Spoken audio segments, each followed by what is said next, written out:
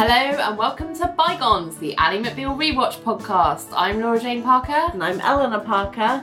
And we are rewatching every episode of Ally McBeal through 2019 eyes. Yeah. And today we have our first returning guest, which I feel like is a pretty big milestone for a pod. We've been going long enough to make it worth having a guest come back. We have Mr. Liam H. Dempsey with us on the podcast today from Spotlight Pod. Hello, I am back following my demand to be on one episode of every season. It's been over a year since you were last on though, so... It has been, yeah, because I was on for episode 8 of season 1. Yes, which was the Starbucks episode. It was a great episode. Otherwise known as. Yes. Yes. So what have you been up to since then? Well, I mean, in terms of the podcast world... No, just your general life. I don't think anyone wants to hear about that. But I presume kind of most of your listeners... This seems like a kind of podcast where if you're listening to it on the regs, you would have listened to every single episode. For those who don't remember, I do a podcast called Spotlight, a Star Trek podcast from a non-Trekkie perspective. What I mean by that is the 3 people who host it were not Star Trek fans before we started the podcast.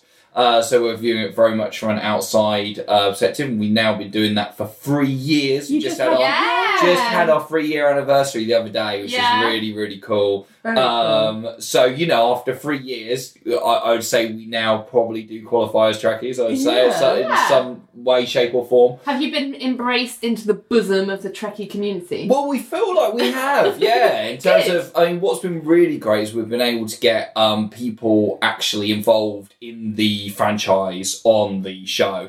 So some of our latest guests include Shazad Latif, who plays Ash Tyler in Star Trek Discovery. So he's kind of like the romantic lead of the show, alongside Sonequa Martin Green, who plays Michael Burnham.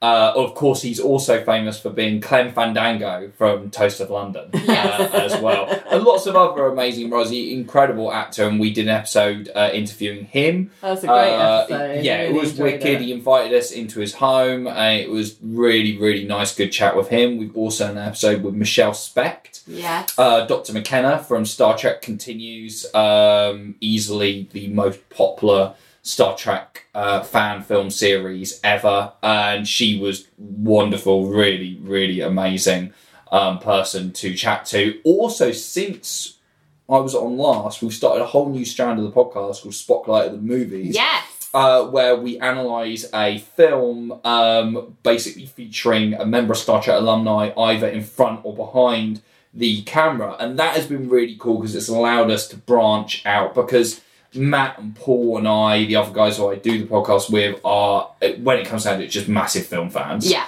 And, we can do deep dives on movies that are outside the Trek world, which has been really, really good fun. And we've had some great guests on for those episodes as well. Nick DeSimon from Empire Magazine came on to talk about Inner Space. We had Boyd Hilton come and talk about Showtime, which was really, really great.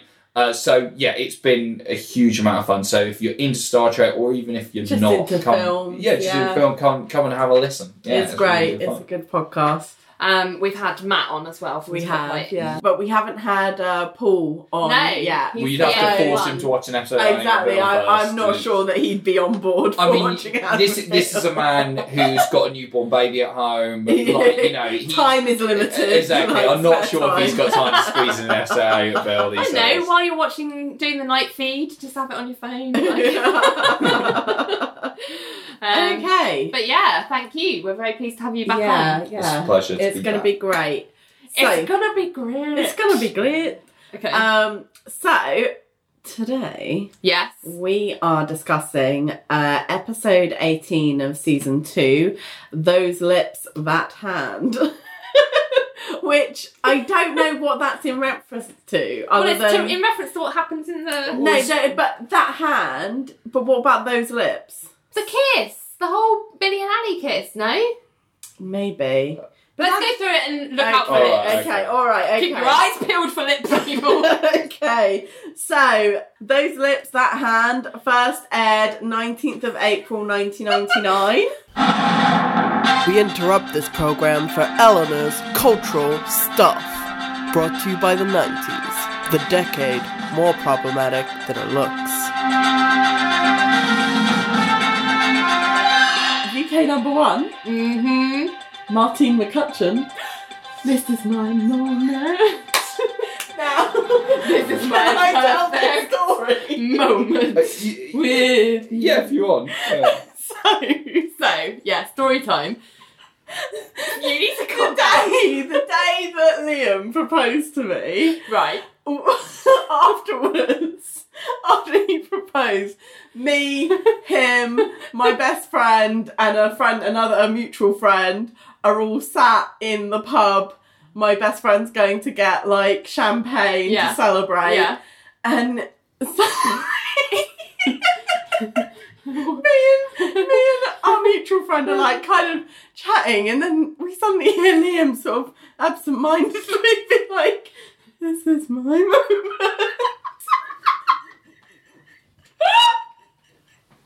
Liam, this is my perfect. And me and my mutual friend just are like, "What are you doing? Are you singing Martine McCutcheon?"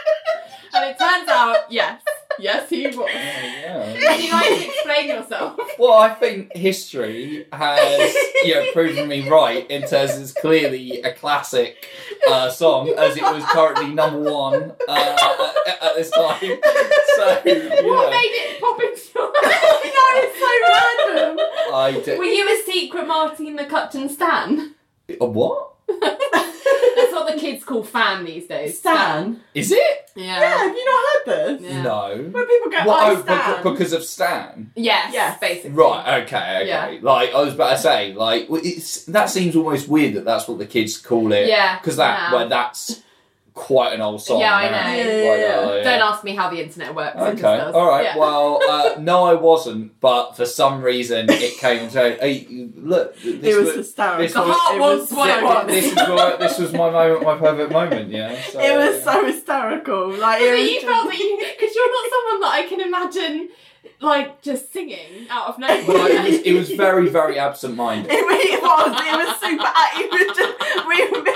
It was so funny. It was a proper like his subconscious has bubbled up. I And sing this all is the what time. happened. I sing all the time. Okay, He does. right. He does. Yeah. Like, I love, I'm in support of this. I love a little sing-song. Yeah, that's Actually, great. love it. Like, yeah. Okay. So that's a very special song for both of you. Okay, So the US number one is TLC. No Scrubs. Yeah. Well done. yeah, I was about to say, this is too late for waterfalls. Yeah.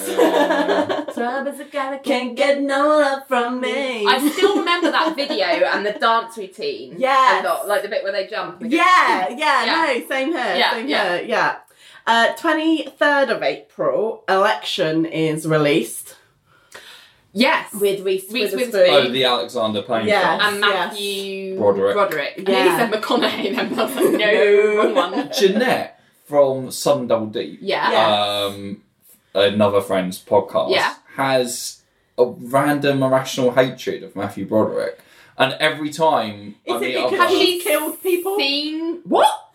Has he? what? he killed like two, I think it was two people. What is happening? What? What? Did you not know this? No. No, obviously not. I knew he was married to SJP. Yeah, but My he sister. let me just, I mean, I didn't know he was married to Our SJP. sister. did you And know? I didn't know Did that. you know he was married to No. SJP? They've been married for years. But I don't care much about Donkey's celebrity. ears. Like, I just didn't. Yeah, I didn't know. I'm sure I've told you about this before. Maybe, but what? They've been married for years. What, since Sex and the City did, and they're still Yeah, married. before the Sex They're and the still City. married They've now. been married for... Yes, So yes. in That's one of the 19 longest marriages in Hollywood. What the hell? Known to be. Yeah, so in 1987, while in Northern Ireland, Broderick crossed. Why is Broderick getting involved in the troubles? Broderick. So Matthew Broderick was in a car with Jennifer Grey from Dirty Dancing. Right. Enough to make anyone murderous.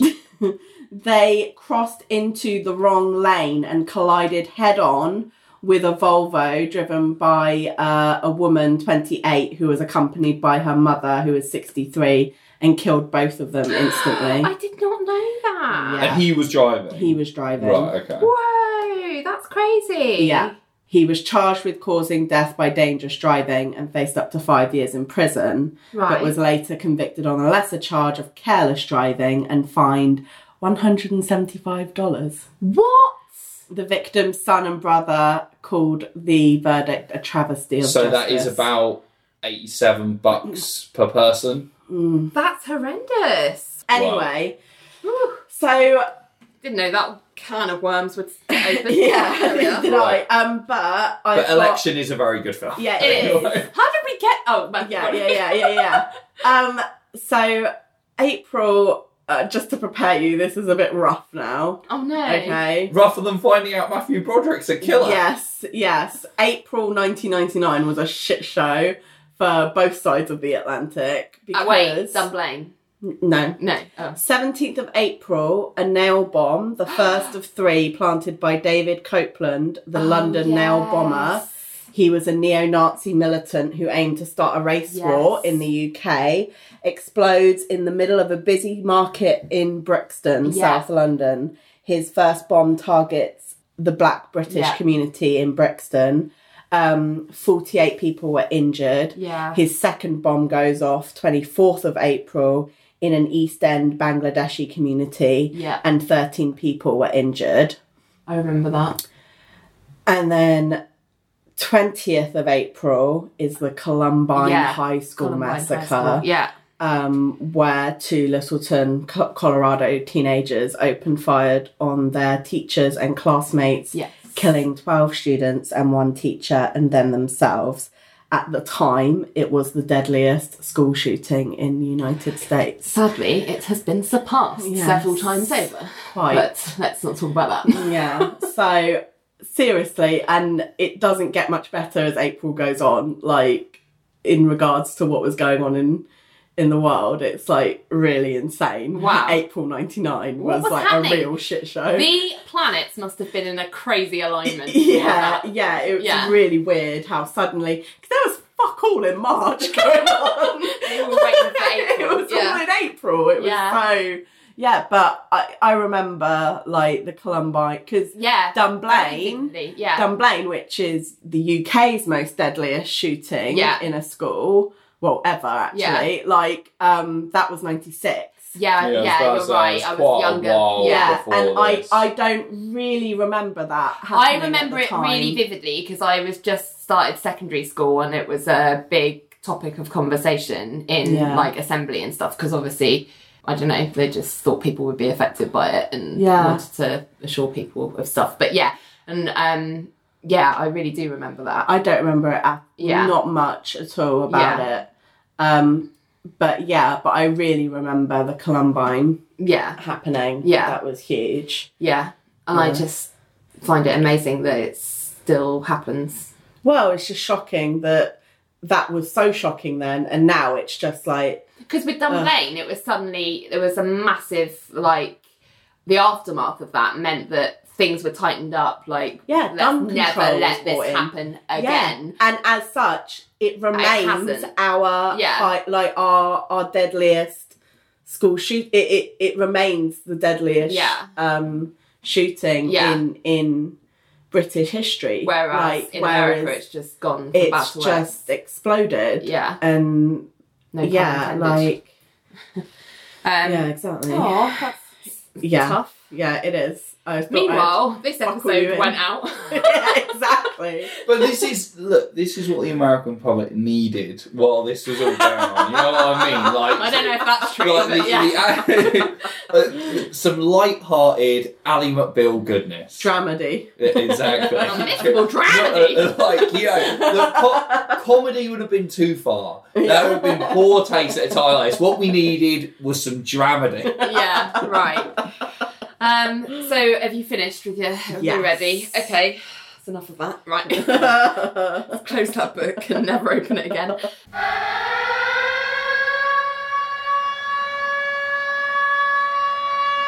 Ring the alarm. We've got a new subscriber to our Patreon. Ellie has subscribed at Renee level. Thank you for joining us, Ellie. Back to the show. So, we start, Vonda is singing a song called 34, 29, 46, which is a song I'd never heard before, but it's by a band called The Showman. And I never want to hear it again. As Ali is pouting and posing in the mirror. I mean, like she's on model. It's really weird. Yeah, she's like got her hands up by her face. She's like almost voguing. Like it's really weird. It's very odd. And then she stops and she looks closer in the mirror and there's a record scratch and then she just starts wailing. I thought she'd found a spot. Yeah. Like, at first. I thought that's what it was going to be. And I was like, oh, No, gosh. no. There are things that are worse than a spot. Yeah, well, as we find. Yeah. We get a shot of Renee hearing this wail from the kitchen, just looking completely nonplussed and dunking a tea bag and just reading this piece of paper. And she's like, what? And Annie just hurries out of the bathroom, grabbing the side of her face and kind of tapping it as she walks up to Renee to show her. And it turns out she's found a wrinkle. And she's asking Renee if it was there yesterday, and Renee's just really fed up, like, here we go again, like, what the hell? And Ali's like, no, it's happening, I'm getting old. And Renee's like, no, every time you have a birthday. And Ali's like, look at that. And Renee's like, Ali, if you got a new wrinkle, I'm sure we would have seen something on the news. And Ali's looking at her face in like a ice cream scoop or something, and she's like, just because you have perfect skin. And Renee's like, why aren't you preparing for tomorrow? And Ali's like, why are you over-preparing? And Renee says, because it's a murder trial and I am not losing to you guys again. You can tell the biscuit that if he starts pulling his usual nonsense, and then Ali starts sort of sniggering, and Ali's like, I'm serious, Ali. If he pulls those stunts, I'll go for contempt. And Ali's like, ooh. And Renee's like, you're probably just trying to distract me now with this wrinkle business. And Ali's like, the wrinkle is there. And it turns out all of this is because she's turning 29. Well, yeah, I was about to say, like, 29. Now, this is like insane. But you know what? I think this show has now made... This episode went out when? What year? 99. 99. So this is now 20 years ago. Yes, okay? correct. And it's one of those things where we did think about ageing very differently then. Like, now, it is that thing of 60 is the new 40.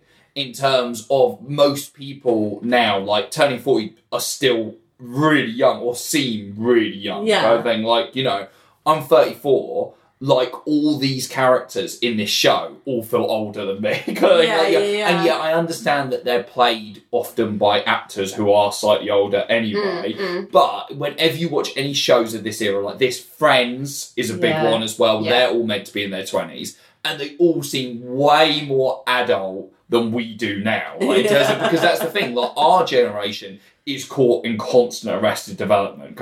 Everyone looks way younger than they did then, and people are aging far, far slower. So it is a thing, like, then it was, oh my God, I'm going to turn 30, kind of thing, whereas now it's middle-aged, not as big a deal. I feel like you're right in that perceptions of what you're supposed to be doing at each age have shifted. So... like I think part of the reason that Ali's having such a hard time is because society pushes messages on women particularly that you're meant to have achieved certain things by a certain age, and she's terrified that she's not done those things yet. I think she's just more worried about having a wrinkle on her Well, face. that too, but it's a sign, it's like a symptom of the fact that she's getting older. She's not and where she therefore feels she she's should not be. married yet, she's not, you know, on her way to partner, she's not got a... Maternity leave coming there's up. a balloon. The way you said that. Oh, there's a balloon. It was just really sad. Sorry, someone outside the window has just released the helium balloon. balloon or Bit of No, I think it's publicity a number for chapter two. two, yeah. Like it's someone's two. birthday. Oh, sad. Anyway. I hope it's not the 2 from a 29. I was going to say. You're 9 now! Don't worry! I think you're right. So these days, people feel people are fighting back against that narrative in that just because you're 30 doesn't mean that you need to be married with kids to be successful. Just because, you know, you're 40 doesn't mean that. Do you know what I mean? Yeah. Like, people are like, oh, actually, you know, age doesn't mean I have to stop or should be doing anything, really. Yes. You know? Yes, definitely. So I think that's true. But I also think that I know that as I get older, and me and my friends and my peer group are still, like, specifically around physical signs of ageing, still, I think, have an internal struggle against what society is telling us that we should be doing, which is looking younger. Like, keep looking younger, keep age at bay, you know, versus what actually happens to you as you get older. So, you know, we all had a big thing. When we all turned 30, we were all a bit like, oh God, a wrinkle. Oh God. Like, I got my first, realised I had grey hair this year. And it was a big deal. Same here. Like, I literally, at work, literally, like, 2 days ago, I saw, like, my first white, it was white I know. hair. Horrible. Like, I was like, what the fuck? When you said to her saying about, oh, I've got grey hair now, you said it as if you were going to go, oh, I've been wanting to mention it for so long and you haven't got grey hair. I know. Well, it's because I stopped highlighting my hair this year and, like, I only have it blonde on the ends now. Yeah. So it meant that the roots, I'm now like, what the fuck? Where's all this come from? I think this is because I haven't dyed my hair in, like, a really long time. Yeah, exactly. And so I was like, oh, wait a minute. No, I know. And also, I wonder if there's more and I just can't see them because I've just got terrible eyesight. But it's also just like, it shouldn't matter. And I keep having to, at first I started plucking them out, but then my hairdresser was like, that's a bad thing to do because it's not that they grow back more, it's that they grow back Coarser, thicker and wirier, and that doesn't look as nice. And I was like, why am I pulling them out? Like, what message has got embedded in me that means that I think that grey hair is a bad thing to have? Well, I had to pull mine out to check what it was because I couldn't actually I think see everyone does that the first time. Yeah. Like, from now on, I'll just leave it. But I was just like, am I actually seeing this? But it's... Yeah. But isn't that funny how, I like, know. even though we know these days... Oh, another balloon. Sorry. That party's really not going There well. goes the 9. It's just like a little balloon this time. Yeah. Oh, yeah, I think it's just a normal Yeah. balloon. Anyway, let's forget the balloons. It's funny, we're talking about Annie's birthday episode and there were just balloons outside. What's happening? Anyway, so yeah, I just think it's funny that even though intellectually I know things have changed and actually age doesn't really mean anything and what's the big deal, I still have that reaction to signs of ageing. I'm like, oh no, stop it. I was just a bit like, oh, it's there. I was just like, oh, okay. Well, this is, and it made me feel a bit like, oh, but I wasn't like, oh my god, like, I wasn't crying. I didn't cry, but I was a bit like, I didn't scream like Ali did. No, I don't think anyone reacts like Ali did, but certainly, you know, it's definitely a thing, and it still exists even now. So, yeah. So Renee tries to calm Ali down by saying, you know, women reach their prime in their 30s, but she doesn't sound convinced when she says it, because Ali's like, says who? And she says, women in their 40s? And then Ali is talking about how, you know, all she got out of her last relationship was a tetanus shot and her life is passing her by. And Renee's like, Ali, you're in a first-degree murder trial tomorrow. i.e. you've got a big career and it's, you know, it's not like you're not doing anything. And Ali's like, I'm a year from 30. And Renee's like, well, look at it this way. Your 20s have been a big disaster. It's almost over. And she does a smile therapy smile, Enamorin titles. Look, I was about to say, this is interesting because this is not a show that usually deals with things like murder trials. And from that, I would say it's reasonably rare for... No, the usual is sexual harassment. Yeah, exactly. And known for not being... They're known... Well, they've acknowledged in the show that murder's like a step up for them. Yeah. Up until this point, I swear, it wasn't the only time they dealt with like a murder, like the Practice crossover.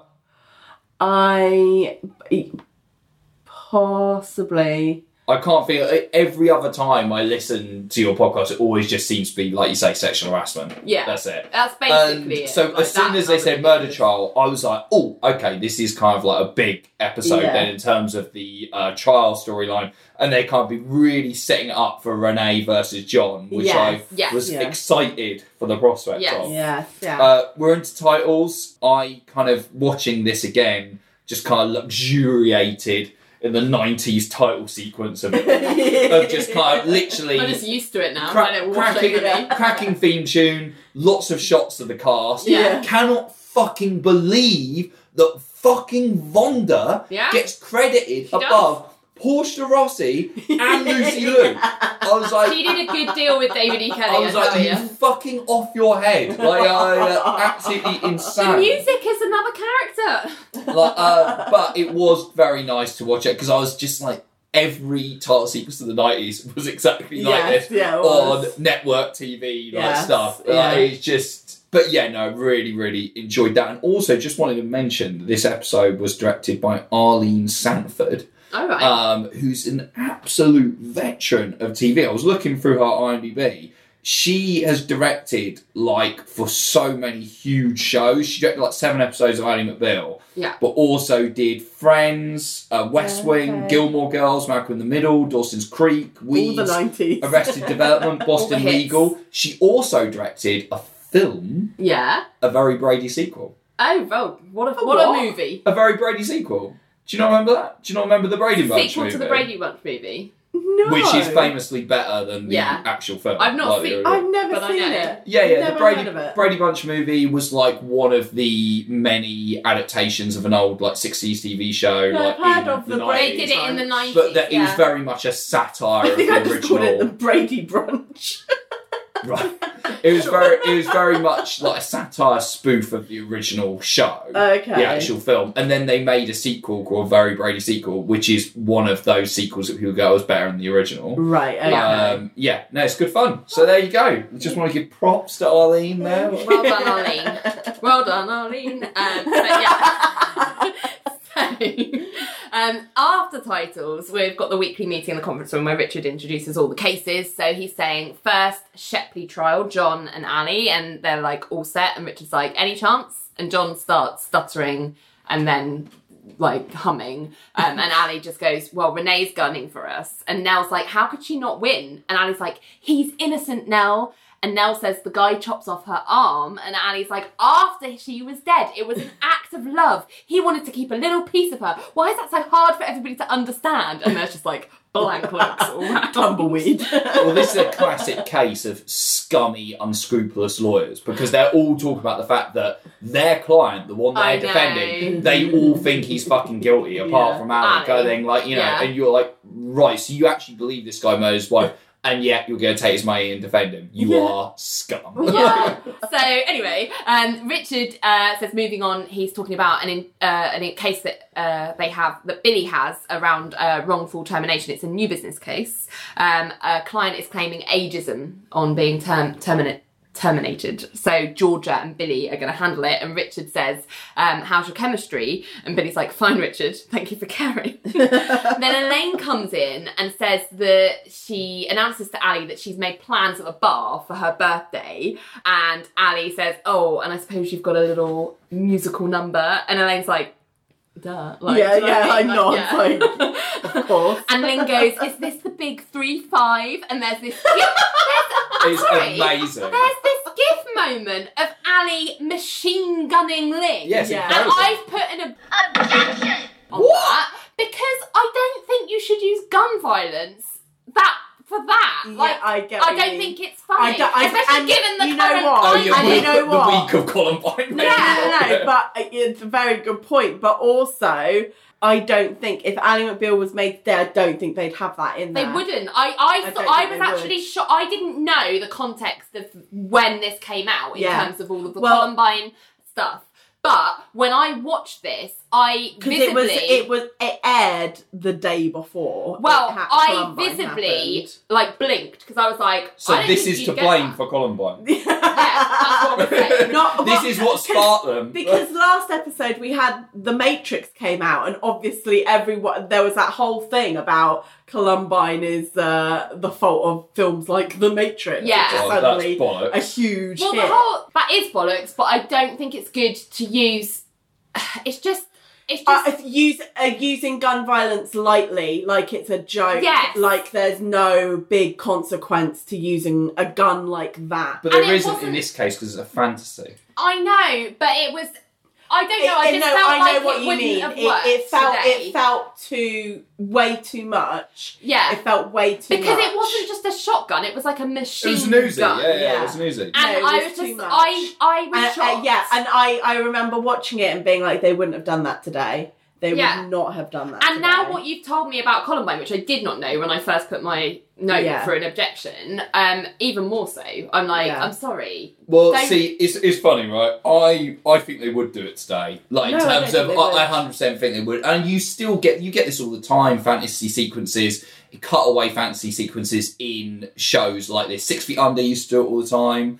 We know machine guns. and No, things like but that. there was but there was moments where it fantasized where someone was killing someone else because they said something that pissed them off, Yes. or something like that. And for me, I personally thought it was hilarious, and literally hilarious because of the extreme nature of it, because of the fact that it was that thing. She was, deliberately chiding of this kind of, oh, is it the big 3-5? And for me, the funny thing of it is her massive overreaction in her head.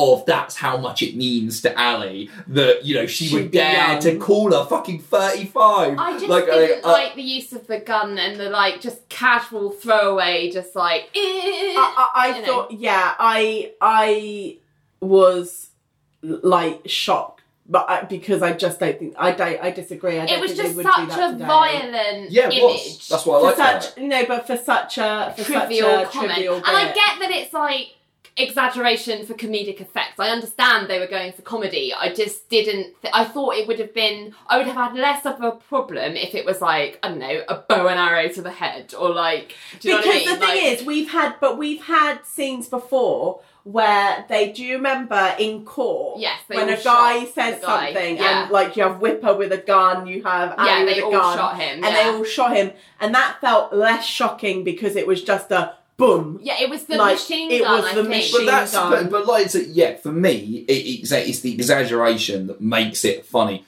It was one of my favourite moments of the episode because of the fact that I love it when shows like this, which can sometimes be quite anodyne and quite kind of mainstream, pull off a moment which actually seems quite subversive and quite kind of transgressive, especially at that time in terms of I think what's it going is on transgressive, with- but not in a good way. and I found it less because of the fact that it was the insane escalation of her reaction, and it's a fantasy. At the end of the day, none of that stuff matters for me because it's a fantasy sequence. It's not real. Within the context of the show, it's not real. No. So therefore, of course, you can laugh at it because nothing is actually happening. I don't know. I just think it crossed a line a little bit. It's not Personally, going I shoot was people shocked. for saying you look older. but than I think it's important that that creators do be considered about how they use stuff like that. I think it's important, And- but I and- don't think there's anything particularly wrong with this in there. I don't necessarily think there's something wrong with it. It just, I know how it made me feel. And my feeling was, ugh. So Ali replies to Ling saying that corrects her, said she'll be 29. And So, Nell... no, it would be 29. Ling. Yeah, exactly.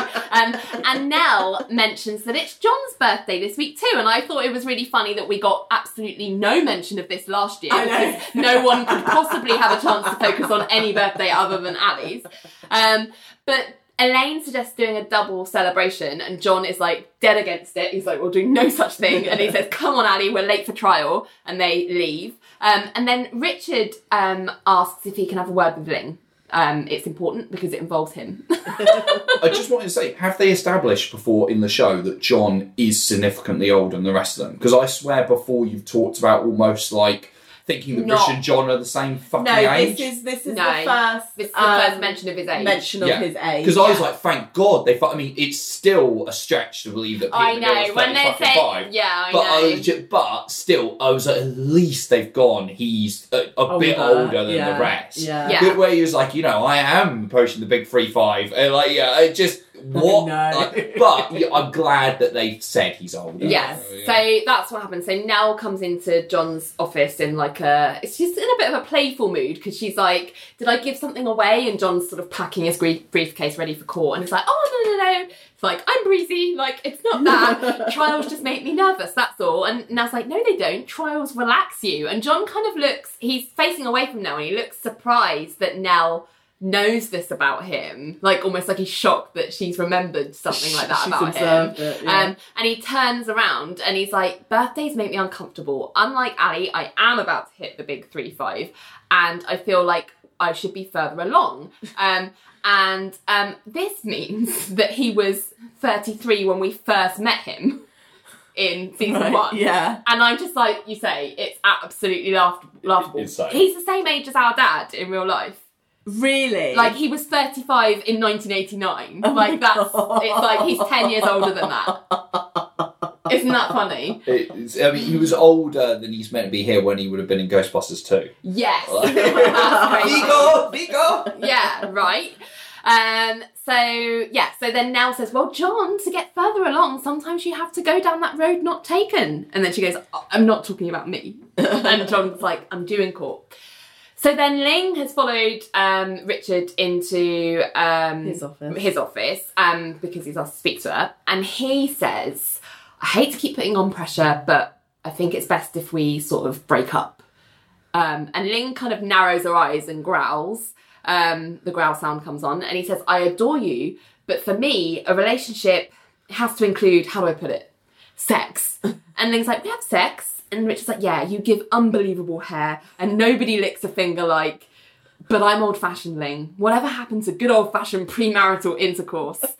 And Ling's tired of this. She's like, how many times do you have to have this conversation? And Richard's like, physically, I can't take it. I feel like I might explode. I'd like you to be a part of it. And I was like, ew. That made me laugh.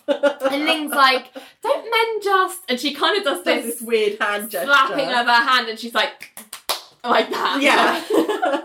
But I think she's trying to make the sound of male masturbation. It was a good sound.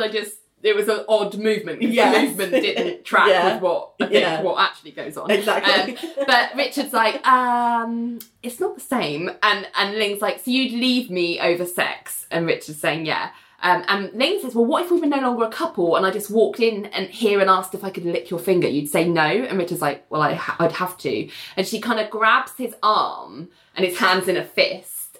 And he's like, no, Ling, see, I've got no finger. And she forces the finger out. And I was like, this is problematic. Because if you think about... I always like to think about their interactions as this is a sexual act, code, isn't it? Yeah. Well, it's code for, and we'll see as we come on later as to what happens here, but their finger thing is code for a blowjob. Yeah. Right? It's because they can't actually show a physical blowjob. Well, that's what they're within saying. the context of the story, it's that they're not even meant to be doing anything like that. You'll get the impression it's not only have they not had sex, but I don't think...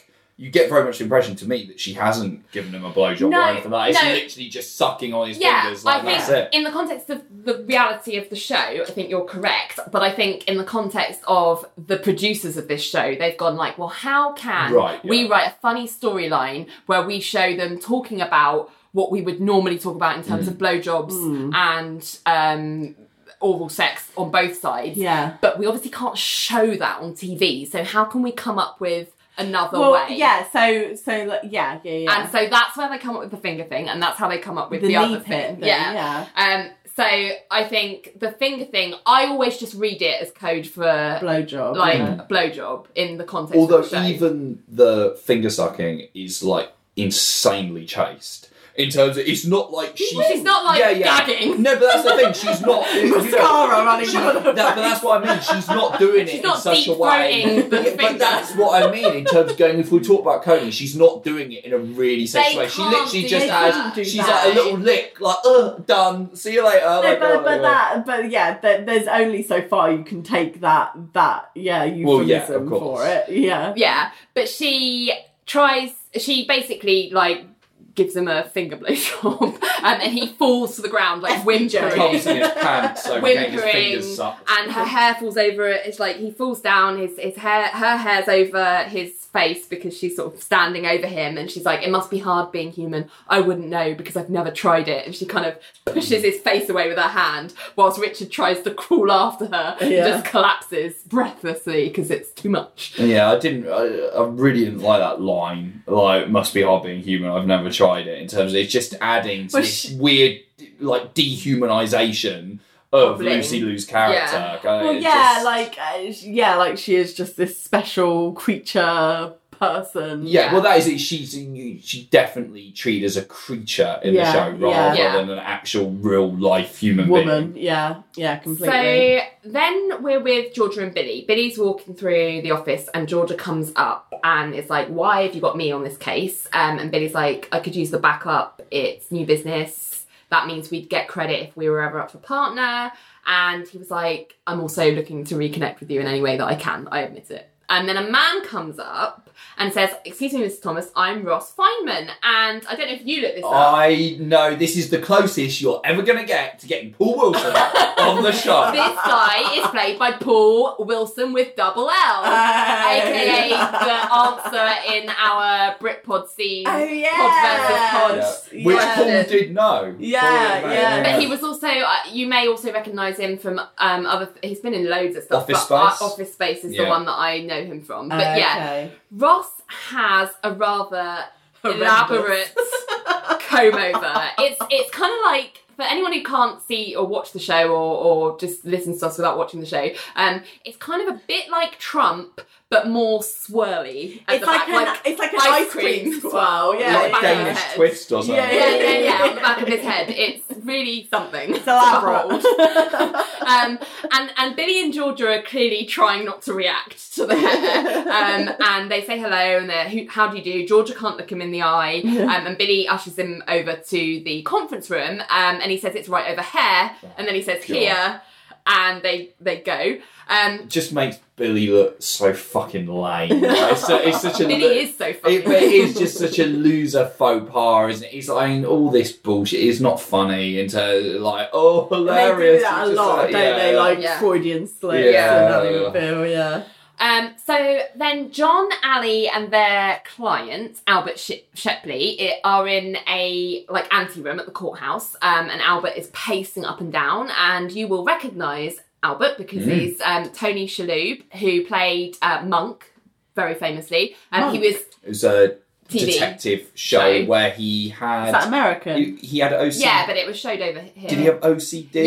Yeah. He also was one of the stars of Galaxy Quest. Yes. Which we've actually covered on Spotlight. So there you go, which is a Star Trek spoof film. There you go. He was also Jeeves in Men in Black. Okay. And I know him most recently as Abe Weissman from Marvelous Mrs. Maisel, which is a great show. Okay. So yeah, so he's a great actor, but Albert, the character, is I'm nervous, I'm very nervous, and John says it's very common. Homicide defendants often get anxious on the day of trial, and I was like, but he doesn't say it as though it's a joke. I'm like, stating the fucking obvious. Like, how's that meant to calm him down? I don't know. I wonder whether it's his attempt at being deadpan. Like maybe, but he's kind of lamenting, being like, "How can they think I killed her? She was the love of my life." And John's like, playing the devil's advocate. You took a power saw to her, and he's like, after she died. So clearly, this client is backing up what Ali was saying about him. So you know, he believes that he's innocent. And John's like, you know, you just need to stay calm. We've got a good defence. And he starts stuttering, and he ends on Black & Decker. So in the courtroom, a policeman is on the stand being questioned by Renee. And we see that Whipper is the judge in this trial as well. So it turns out the police pulled Albert over for going through a stop sign, and he was speeding. And when they walked up to the car, he was acting suspiciously. And that's where John objects, because he says, this man has no foundation to render psychological opinions. And Renee goes, it's a lay opinion. And Whipper's like, overruled. And John goes, that disappoints me, Your Honour. I'd always considered you special. And Whipper's like, thank you, let's just move on. Yeah. So then the policemen are like, we looked into the back of the car, I saw some blood and a blanket. And when I lifted up the blanket, I saw a hand, a human hand, female, recently severed, blood was fresh. So we arrested him and requested a warrant to search the house. When they searched the house, they found a body of a woman, later identified to be his wife, and then we arrested him for murder. And John gets up and goes, now that was just silly, wasn't it? Say it with me. And Renee's like, objection. Whipper's like, Mr. Cage sits down. And Renee's got nothing further as she goes to sit down. And then John gets up and approaches the witness stand. And he's got his squeaky shoes on. Yeah. And Renee, having just sat down, immediately gets back up to object. And she's like, Your Honour, he does this. I'm like, Whipper knows. Yeah. Like, it goes, he does this. He's wearing squeaky shoes on purpose. He's trying to trivialise this so we don't take it seriously. And this is what he does. And John's like, move to strike that. My shoes aren't squeaking. And he walks around in a circle. And they stop squeaking. And they're like silence. You can hear a pin drop. And Renee's like, it's a trick. And Whipper's like, look, can we just get on with this? Like, I mean, this is John at his most Ally McSqueal. Yeah. In terms of, like, which is the Adam and Joe show parody of Ally McBeal. Bloody love which that. is incredible. Yeah. Where John, the biscuit, is played by a jammy dodger in a suit. And there is a bit when he gets up and the judge says, all right, but don't pull in your smart Alec lawyer tricks, you bugger. Like, he's going on, and then he's just like, oh no, sir, I would never. And then farts. that is what he does. But that is literally exactly what he does. Yeah. So John then starts questioning and asks him, did your... My tummy is rumbling now. Like, he says... Stop pulling your smart Alec lawyer tricks. Sorry. He says, did my client tell you where he was going? And the cop's like, he said he was going to his brother's house, that his wife had just died, and he cut off her hand, and he was taking the hand there for safekeeping, and that the body was at his house. And John's like, where, in fact, it was, as you testified, correct? And the cop's like, yeah. And the John's like, yeah, see, my problem here, officer, is that you're a chief prosecutorial witness and you kind of shaped the facts to make them a little more damaging, didn't you? And the cop's like, no, I told the truth. And he's like, well, no, let's see here. You said you saw a hand, got a warrant, you searched the house, you found a body, all of which technically may be true. But what is more true here is that he volunteered that there was a death and a body and told you exactly where it was, right? And the cop's like, yes. And he says, but why didn't you just say that? Why did you give the jury the impression that you uncovered something when in fact he gave it to you? When a chief prosecutorial witness bends and moulds the facts to paint a more incriminating, not to mention distorted version of the truth, and Renee gets up and objects. And he says, meanwhile, the district attorney objects to the more accurate version. And Renee's like, objection. And John's like, we have to wonder about the message here. And Renee's like, Your Honour. And Judge is like, counsel. And John's like, well, I apologise, Your Honour, but I think we all have to be puzzled, don't we, as to why they'd try an innocent man. Renee's like, objection. And John's like, again, protesting truth. And Renee's like, move to strike. And Whipper's like, Mr. Cage. And John continues his questioning and says, could my client have been disoriented, flustered, even discombobulated when you pulled him over? And the cop's like, perhaps. And John's like, erratic, upset, grief-stricken. And the cop's like, yeah. And John's like, there's so many adjectives that you could use, and yet the only one you threw out was suspicious. Anybody tell you to use that word? And Renee's like, objection. And John's like, my shoes again? And Renee's like, hey! And John's like, that's all I have. And then he walks back to his bench and his shoes squeak again, but he stops like in the middle of walking back and Renee's like staring at him and he taps his finger like on his mouth and then he continues the rest of the way with no squeaks. Yeah. And Whipper's eyes are narrowing like, and they sit. And then we hear a stomach growl and Renee looks down at her tummy. He's thrown her. Yeah, thrown a stomach growl. Yeah. So Yeah, it's funny. tricks. You were saying earlier on about how you had a problem with the fantasy machine gun sequence. Yeah. Right? I had more of a problem with this, where Tummy growl. a time ago, obviously he's got kind of like gas or whatever, Yeah. and it just seemed to be like this is treating a murder trial with an uncomfortable degree of levity. Yeah. In terms of, I mean, I was like, how many years is this after OJ?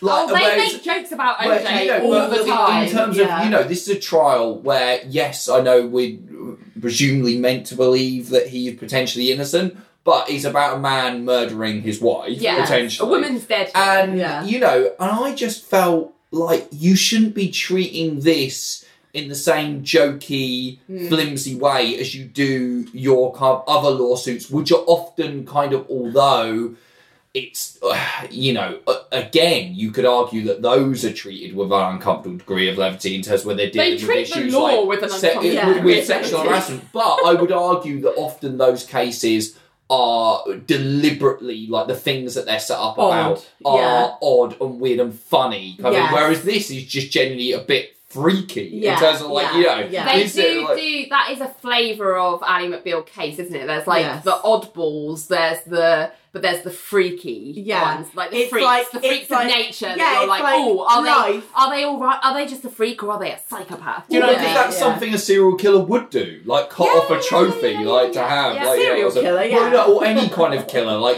could do to, like, cut off a bit of the person as, like, a weird trophy or something. I just thought it was all a bit. I was like, should you be being this jokey about this? Going Ally like, McSqueal. yeah, it is Ally McSqueal, true. And he is the biscuit. Yeah. He is a jammy dodger. He does.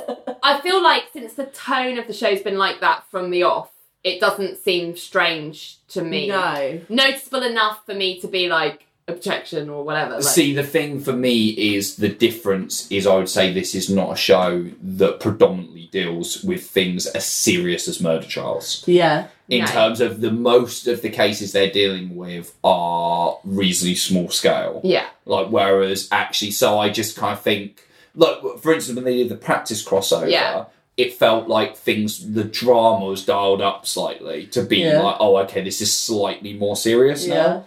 Whether they achieved that or not is another question. But, the idea was we're kind of done this up, whereas this just seems to be, it's just like anything, isn't it? Yeah.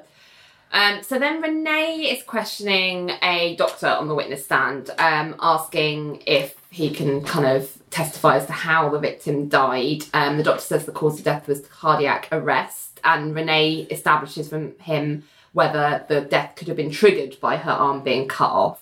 And he says that, we concluded that the trauma of the arm being severed had to be the cause of the coronary, plus the bleeding indicated that the arm was severed while she was still alive. But then Ally crosses the doctor and says, but you can't actually conclude that positively, and you can't rule out that the cardiac arrest could have come first. And the doctor admits that they can't, and it's basically on a basis of more likely as opposed to definitively. Yeah. So you can't rule out the fact that it might have been cut off after. And he was like, no. So then John is questioning an older lady. I didn't recognise her, but I looked it up. And apparently this is a lady called Dr. Joyce Brothers. I don't know if that's a relation to Matt. But she's playing herself. Although we don't get her name mentioned in the episode, that's how she's credited. Oh. And that's presumably because most Americans will know who she is. Because she was one of the early TV celebrity doctors in the late 50s. Like, she was a psychologist, so she did, like, advice.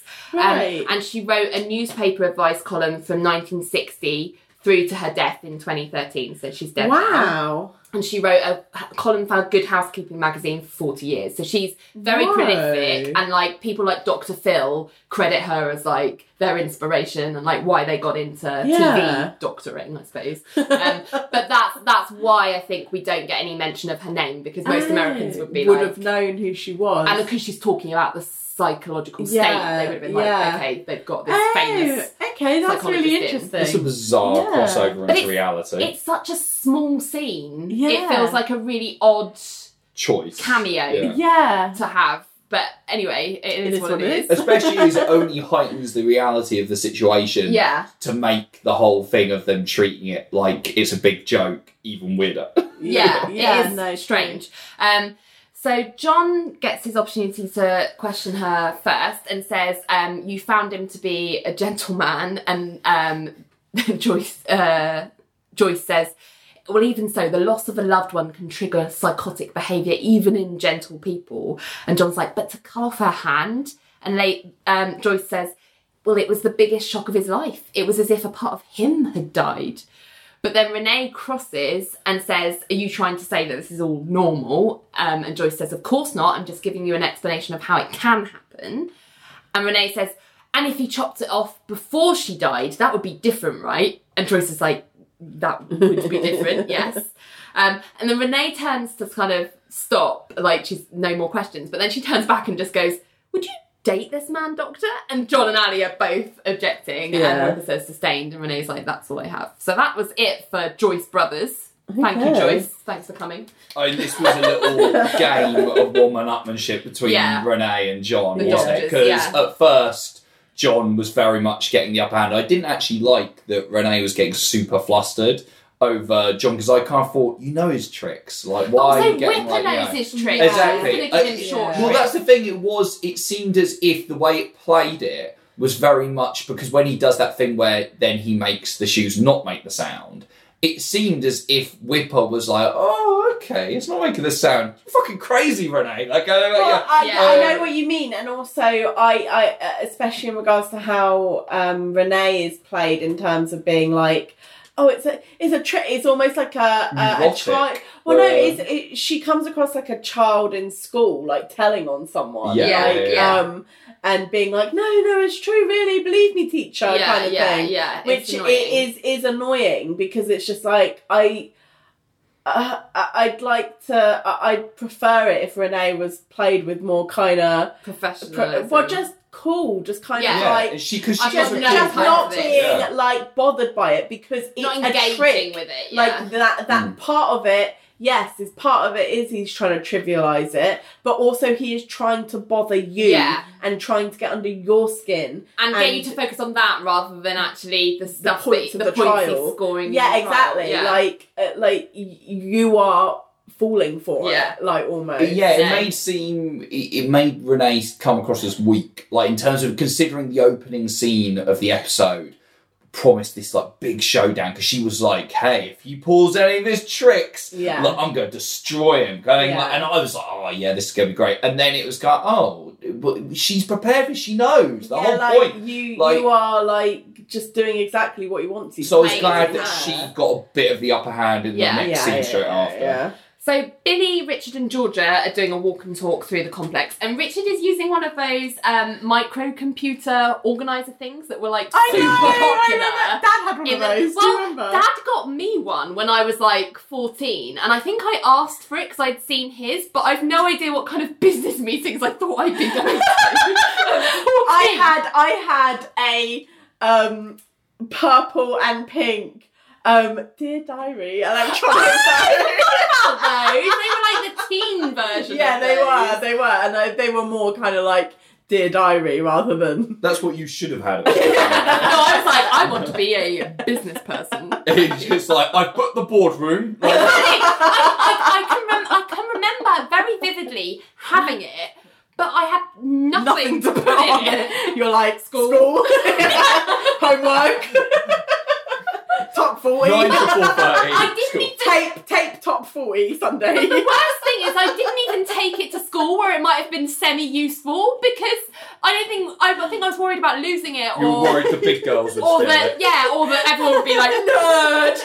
Even more than they were at the time. It said that anyway. But then I was like, and then I was thinking about it and I was like, maybe this is why I was bullied. I was asking for things like micro-organisers. I was 14. Oh, no. What a funny. knob. Anyway. Oh, be kind to yourself. Yeah, I know. Well, anyway. Hey, look, it works for Richard. He's the head of a law firm. So. I think that was what I was thinking. I was like, if I'm going to be like Ally McBeal, I'm going to need one of those things. Those babies. So Georgia is protesting about having to do the case with the comb over because she's got a thing about them. And Richard's going, just don't look at him and just sit next to him rather than across from him. But then Billy shushes him because the elevator has arrived. Can I just say, Georgia being like, I have a thing about comb overs. It's very similar to the whole, we have a thing about sweat in the last episode. Yeah. It's just like, I remember the sweaty guy. Get over yourself. I know. Be fucking professional. I have exactly the same note. Yeah. I've written Billy and Georgia, idiots, be professional. Exclamation mark. There are...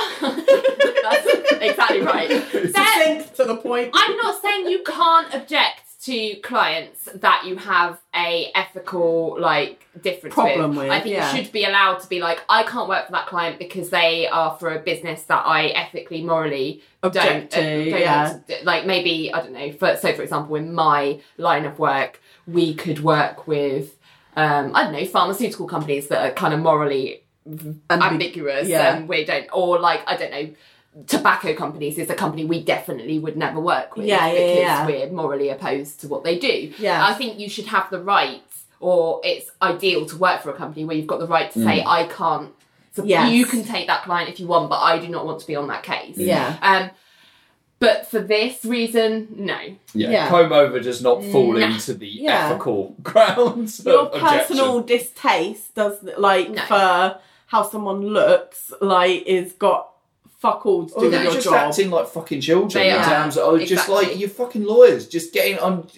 How can this be a big thing? Fucking get in there and do your job. Well, anyway, two men have come out of the elevator and they're part of this kind of case, and Billy's like, we're all set up, going to the conference room, and they go through, and Billy goes to follow them, but Georgia pulls him back, like, Billy! And Billy's like, Richard's right, sit next to him, keep your eyes across the table, and she kind of follows him reluctantly, and then Ling comes up to Richard, who's kind of tapping away on his organiser, and it's going bloop, bloop, bloop, bloop, bloop. And Ling comes behind him, and says in his ear, sex. And the bleeping goes really fast, like it's held down a button. And he turns around and Ling kind of tilts her head again and goes, sex, and walks off. And Richard's like, wow. It's like, oh my God. Well, because they had that episode a few episodes ago, I don't know if you where were Ling this. was like... Liam. But Ling said that even the way she says sex, turns people on. She's wrong. And this is the problem with stuff like this, is obviously everything has to be so horrendously tame. Yeah. That it's just kind of no one will get turned on by this. Because they're constantly saying make love, someone actually saying the word sex is like, oh my God. That's a real thing on network TV in the 90s, whenever they say make love. And it always seems so unnatural. It always makes me go, and there's an episode, I remember really watching an episode of NYPD Blue where two of the women are having a conversation about I think we might make love for the first time tonight. And I'm just like, no one says this. What are you talking about? It's so weird. So Ross Feynman is sat between Billy and Georgia on one side of the conference room with his ridiculous hair, and he's saying that he's testifying that his performance basically has always been fine. Any kind of issue with it has been because the life insurance packages are becoming tougher to sell, because consumers are getting more savvy as to costs and money. And he's like, that, Joseph, who's clearly his boss. And Joseph's like, I don't know it, Ross, and and Ross is like, this is unfair and you should be ashamed. And they kind of start arguing between each other. The lawyers break it up, and Ross says this is ageism and he knows it. And Joseph is like, stop telling me what I know. And is it just me, or does Joseph come across as a spoilt brat? Because he's like, I don't know this. Stop telling me. Well, he comes across as the kind of guy who would run a fucking sales office. Let's be honest. So then the opposing counsel, so Joseph's lawyer, is like, did my client ever talk to you about his concerns for your credibility? And Ross is deflecting, being like, they're unfounded. And he's like, but did you ever raise it with you? And he's like, yes. And specifically, what was it? My hair. What about it? And Billy's trying not to laugh because he's covered his mouth. And Ross is like, I don't know, something, he doesn't like my hair. So what? It's not a reason to fire someone. And the opposing counsel takes his glasses off and leans forward and is like, did he ever tell you that what is on top of your head is a lie? And that when people look at you, they see a deliberate intent to conceal? And Ross is like, this is my own hair. I mean, I've got to say, I thought this entire thing was so ridiculous. It's terrible. In terms of, well, no, but I mean, not even in that it's horrible, but I just thought it was stupid in terms of they going, oh yeah, when people see you, they see a fraud and stuff like that, because you're presumably the thing they're trying to say is that he's trying to fool people into thinking he has a full head of hair. Yeah. And I'm like, right, Nobody but thinks he's that. not fooling anyone. And when he repeatedly keeps going, it's my real hair, and people are looking at him as if it's not. And I'm like, well, no, it is. In terms of all the hair is his. He hasn't had implants or anything like that. What he's chosen to do is the comb over to try and swirl over. And now it looks. It is a swirl Now, over. it looks. It might look rubbish, but I'm just kind of like, but it's not fraud in terms of no one's going to believe that that's actually It's how his hair stupid. is. He's just gone, it's a comb over, there's a name for it because it's a thing that men do for some bizarre reason rather than shaving their heads, which would look far, far better if you're Yeah. starting to lose your hair at that stage. But it's like, if you want to do it, no one's going, don't think this insurance Can't trust policy him. is going to be worth Yeah, much being there. completely. He's a fucking fraud, look at that Yeah, hair. exactly. The opposing counsel reaches into his jacket pocket for a comb and offers it to Yeah. Ross. And Billy's like, what are you doing? And he's like, I know this is a sensitive matter, but I would like a viewing. And Billy's like, that's not going to happen. And I was like, damn, Skippy, it's not going to happen. And the opposing counsel's like, I need to see. And Billy's like, this is a deposition, not a chance to ridicule. And the opposing counsel's like, listen, we don't mean to be insensitive. And then he realises the stenographer's still typing. He's like, you can stop. And he says, but a comb over, by its very nature, is a fraud. And Ross is like, this is my real hair. I feel so sorry. And for Billy him. just is like, we're stopping this now. And then the opposing counsel's like, then we'll just get a court order. And I was just like, why? What the What fuck? purpose does Yeah. this actually serve? Nothing. It doesn't. But Billy's like, well, you're going to have to, because we're not turning this proceeding into show and tell. And I was like, he's changed his tune since the breast implant. That was my note exactly. I was just like, it's amazing that when the matter of hand is breast implants, Billy is all for a demonstration, but he clearly draws the line at comb over. That's me. He's like, we're not on no show and tell him here, but if it's a lovely big pair of titties, that's absolutely fine. I go like, Get him out. Well, George is about to lose it because she's like, can't hold it in any dying, longer. yeah. So she's like, excuse me for a second. She like leaves and all the men are like, like, why has she run Yeah. out? But yeah, she obviously needs to go away and laugh. So Ali, John and Albert are in the anteroom at the courthouse again. And Ali reports that they're offering manslaughter. But Albert's like, I didn't kill her. And John's like, well, what you need to consider, even assuming you didn't cause her death, for you to sever her limb, the jury will likely consider you to be, well, I'm searching for the word. And Ali goes, nuts. And John's like, thank you. There's bound to be at least a few jurors who think you need to be locked up no matter what. And Albert says, well, if I accept manslaughter, then to the world, my wife becomes a woman who was killed by her husband. I won't do that to her memory. And John says, well, if you're concerned about public opinion, maybe you should have reconsidered taking that little memento after she died. And then Ali shoots John like a warning look. And Albert says, have you ever been in love? Deeply in love? And Ali's like, I don't think that explains chopping off body parts. And Albert's like, look, I don't expect anyone to understand this, but I did not kill Julia. Anybody who knows me knows this. I wish there was something I could say. I tell you, the truth is, in my whole life, this is the first thing I've ever done that people even ask me about. I'm not an interesting person. And John says, well, we will definitely be asking about it when you take the stand. And if you don't explain why you did what you did, your love life could improve, but it won't be what you had in mind. And Ali's like, Sean? I'm just like, okay, guys, like prison rape jokes. I know. Need to die a death. I hate like, that. Not okay. But John says we're in trouble and it'll be up to you to persuade the jury because I assure you, I can't. And I'm like, that's your job, John. I know. isn't That's that what my I'm note. paying you for? I'm like, yeah. If I was Albert, I'd be like, so I'm getting another lawyer. Like, Maybe I'd you like should have a gone with that public refund. defender Yeah, after all. like, I'm Welcome. just like, what the? Yeah, that's your job, John. So figure it out. I don't know. During this scene, there's a bit where he says this is like the first thing that people have ever asked me about. Yeah. And I found that really suspect thing to say. Yeah, I'm the quiet neighbour that never says anything. That sounded like something a serial killer a murderer would say in terms of, because quite often we're just watching Mindhunter at the moment. Oh, yeah. And obviously that is all about a lot of the serial killers having huge egos where they kind of want to be recognised for what they've done and everything like that. And that struck me as something like that, going like, what's that got to do with it? That seems like a weird thing to say to me in terms of like, oh, it's so boring before I cut my wife's arm off. Like, this is my legacy. People will know me. It made me suspect him more. Okay. Well, new scene. Elaine is in the bar with the Ikettes rehearsing My Pledge of Love, which is a song by the Joe Jeffrey Group, ready for Ali's birthday. So Richard walks in and kind of witnesses the end of this run through. And the Ikettes have been singing with her. And then Elaine's like, okay, now me. And she sings one of the lines. And the Ikettes do like a backing bit. And she's like, no, only me, girls. This is my part. And she goes to sing and they keep doing their backup. Yeah. And then she ends up walking over and grabbing their communal mic off them to finish the song. And then at the end, she's like, you guys need to work on your part. And she comes off stage and she just pulls Richard's drink away from his mouth. And takes a sip, and he's like, what are you doing? And she's like, I'm practicing for Ali's birthday. You know how she hates attention, so I'm doing what I can to make it all about me. And Richard's like, you're a friend.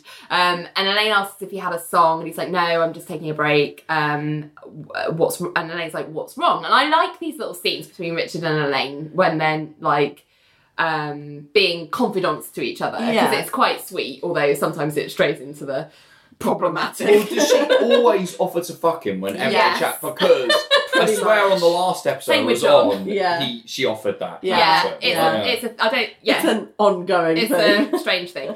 That aside, otherwise I like it. But anyway, she asks him what's wrong, and he says, do you think I'm being used by Ling? And she's like, still haven't had sex? And Richard's like, it seems unnatural. And then he's like, not every girl likes to just climb into bed, Richard. And Richard's like, you do? She's like, well, that's me. Goes to who I am. 1-800-ELAINE. I'd sleep with you if you want. And I was like, oh, Elaine. And Richard's like, well, I appreciate that. And Elaine's like, do you completely define a relationship by sex? And he's like, well, not completely. Yes. She's like, have you talked to her? And he's like, I dumped her and things haven't really changed. What does that tell you? And Elaine's like, would you like me to talk to her?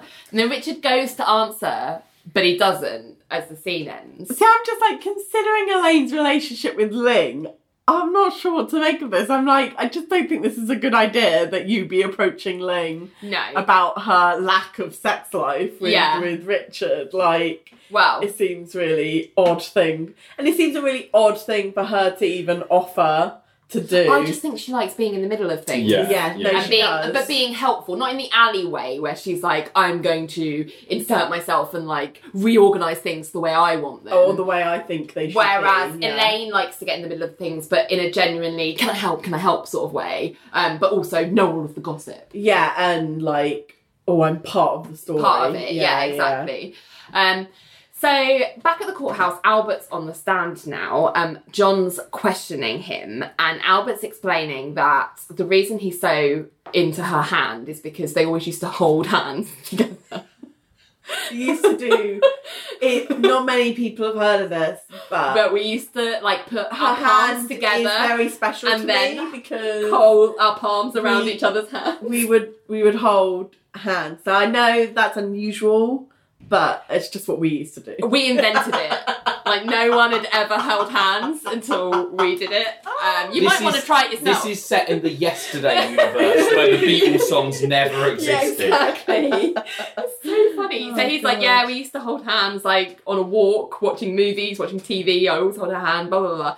And John's like, but during these times, she was always attached to me. Love it. But he's like, basically, when she died, I didn't want to let go. I couldn't let go of the idea of not holding her hand anymore. And I wanted to be reminded of her. From my cold, dead hand. Yeah, exactly. And to continue loving her every day. And John's like, couldn't you have just taken one of her sweaters? And Albert says, I know how morbid it sounds. And John says, well, where were you going when the police stopped you? And it turns out his brother's a mortician and he was driving the hand to the house, I presume, to preserve Handy. it better. Yeah. But John's like, Mr. Shepley, you cut off your wife's hand. And he says, I know, but she was already dead and I couldn't let go. And there's all this sad music and everyone's like, oh. Yeah, exactly. Everyone's moved. Yeah. So then Ali and John are discussing the case in the anteroom and how they're doing. John's saying he's not sure at the moment how they're doing, but he's sure Renee's cross is going to be vigorous. So if he holds up well, they might have a chance. Ali asks if he thinks that he's innocent, and John says he does, but he seems sad about it. And he said, well, I was thinking about what he said when he asked if we've ever been in love. I haven't, Ali. And Ali's like, of course you have. And John's like, ugh, college, law school, if that counts. And I was like, yes. Well, I was like, law school? How old are you when you go to law school? Yeah. You go after college.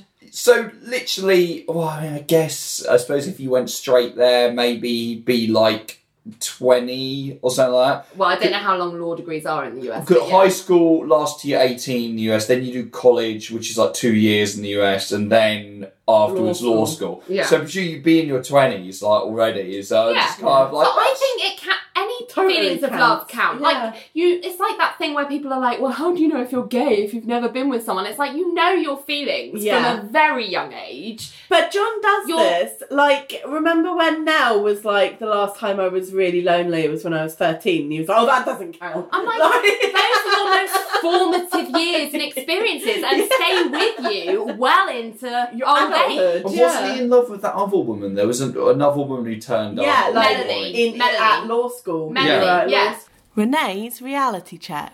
Give me a break. What Laura Jane means to say here is Hayley. John was in love with a woman named Hayley, not Melanie. Back to the show. He's dismissing all of that because I don't know why. Why you would dismiss all of that experience. But anyway, he says, my adult life, I've never been in love, Ali. At least not with anybody who knew about it. And Ali was like, well, I have, and look where it's got me. And John admits that Nell thinks that he might be in love with Ali. And Ali's like, me? And John's like, she threw it out. It was ridiculous. I'm going to be 35.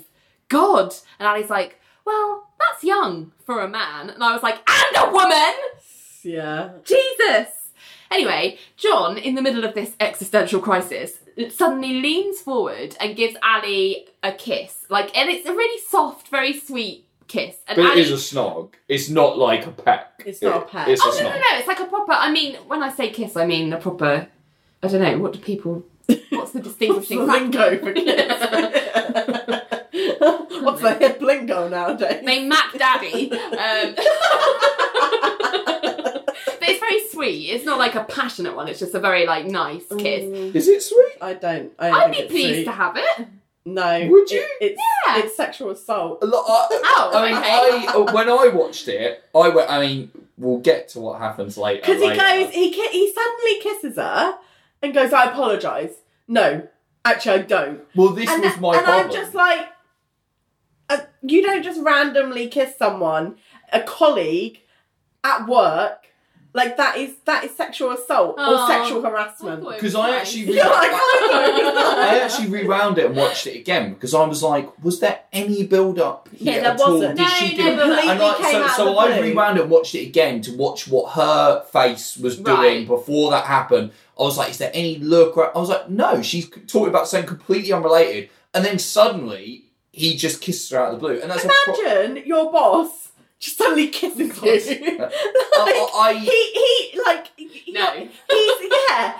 in the workplace, you're with someone you employ, and you did not stop to find out if she even wanted to kiss you. The only reason I guess I found it less problematic is because they have kissed before, they have dated. They have a romantic history in a way. I mean, not much. Not but I guess much. that it was like... And that had been put to bed. But I guess this it's not has like... come out of the blue. But for Ali. it's not like they've never kissed. It's not like that's But not also, been I would argue, discussed. does that mean every single person you have a romantic history with, that now gives you license throughout No. their Just life go up. to turn No, up no, and be no, like, all right, no. just giving Yeah. you one of these because No, you've you're got a right. romantic history. But I guess that's... assault. okay, all right. Well, it seems like the kind of thing, like when I watched it, I was like, now you're talking about things that wouldn't happen now. No. Like this, especially as it's a kind of workplace thing going Yeah. on. I was just like, now I think if this happened, people would be shouting me too. You know what I mean? Yeah. Like, so, Yeah. I think at best it's sexual harassment. And I would have had less of an issue with it because he goes, I apologise. And at first I was like, okay, John is this kind of weird kind of neurotic guy, and maybe he's saying like he hasn't realised what he's done. He's gone, oh god, I apologise, kind of thing. But then He goes, no. he just goes, no, don't actually. I take my He's apology like, back. no, forget that apology, bitch. I'll do what I want. Like, Yeah, I thought it was Okay. really problematic. Okay, I stand corrected. Super problematic. Thank you for your help. You're welcome. So, Billy and the Joseph's lawyer basically have come to Judge Walsh with Ross and Joseph and Georgia. And Judge Walsh does not look amused, but I am pleased that we have got an all-star judge lineup today. So we've got Judge Walsh and Whitney. Yeah. So anyway, Walsh is like, you've got to be kidding me. I know. I mean, Judge I love Walsh him. cutting through the bullshit, and I I just know. want to say, I don't know if I can't remember you ever mentioning this before on the podcast, Oh no. but Judge Walsh is played by Albert Hall. Yes. Yes, we have. Who We have. I've got, but have you mentioned his most famous role? Possibly. Well, recently I went to see the new final cut of Apocalypse Now, Francis Ford Coppola's Yeah. Oh, yeah. masterpiece. He plays a major role in that. Right. He plays Chief Phillips, who's the guy who drives the boat in Apocalypse Now, which is obviously Never seen it. well, to a lot. I'm sure a lot of your listeners have being that it's considered one of the greatest films ever made, a masterpiece of cinema. But Okay. he plays a pivotal role in that film, and but obviously looks a hell of a lot younger. Yes. because the late 70s. I was Yes. like, holy shit, because I'd just seen it recently. Right, Like, okay. it's Chief Phillips, amazing. So he is great, and I love the way he cuts through all their fucking He's wank. the judge that appears the most times in that Yes, film. yeah. He's in it all the Yeah. way through. So yeah. He's like, you want me to order him to reveal his bald head. And the opposing counsel is like, they've brought a lawsuit alleging ageism. That's an extremely serious charge. And Judge Walsh is like, and what's that got to do with the comb over? And he says, well, the reason he was fired, his job is to get people to trust him, but when you're perceived as a pretender, establishing that trust. And Ross is like, this is my real hair. And I was like, honey, I don't think that's what they're worried about. I just feel sorry I for know. him. I was like, but just the fact that he keeps whimpering that, I'm like, No. no, guys, it doesn't matter that it's your real hair. They're out to get you, Yeah. like, you know.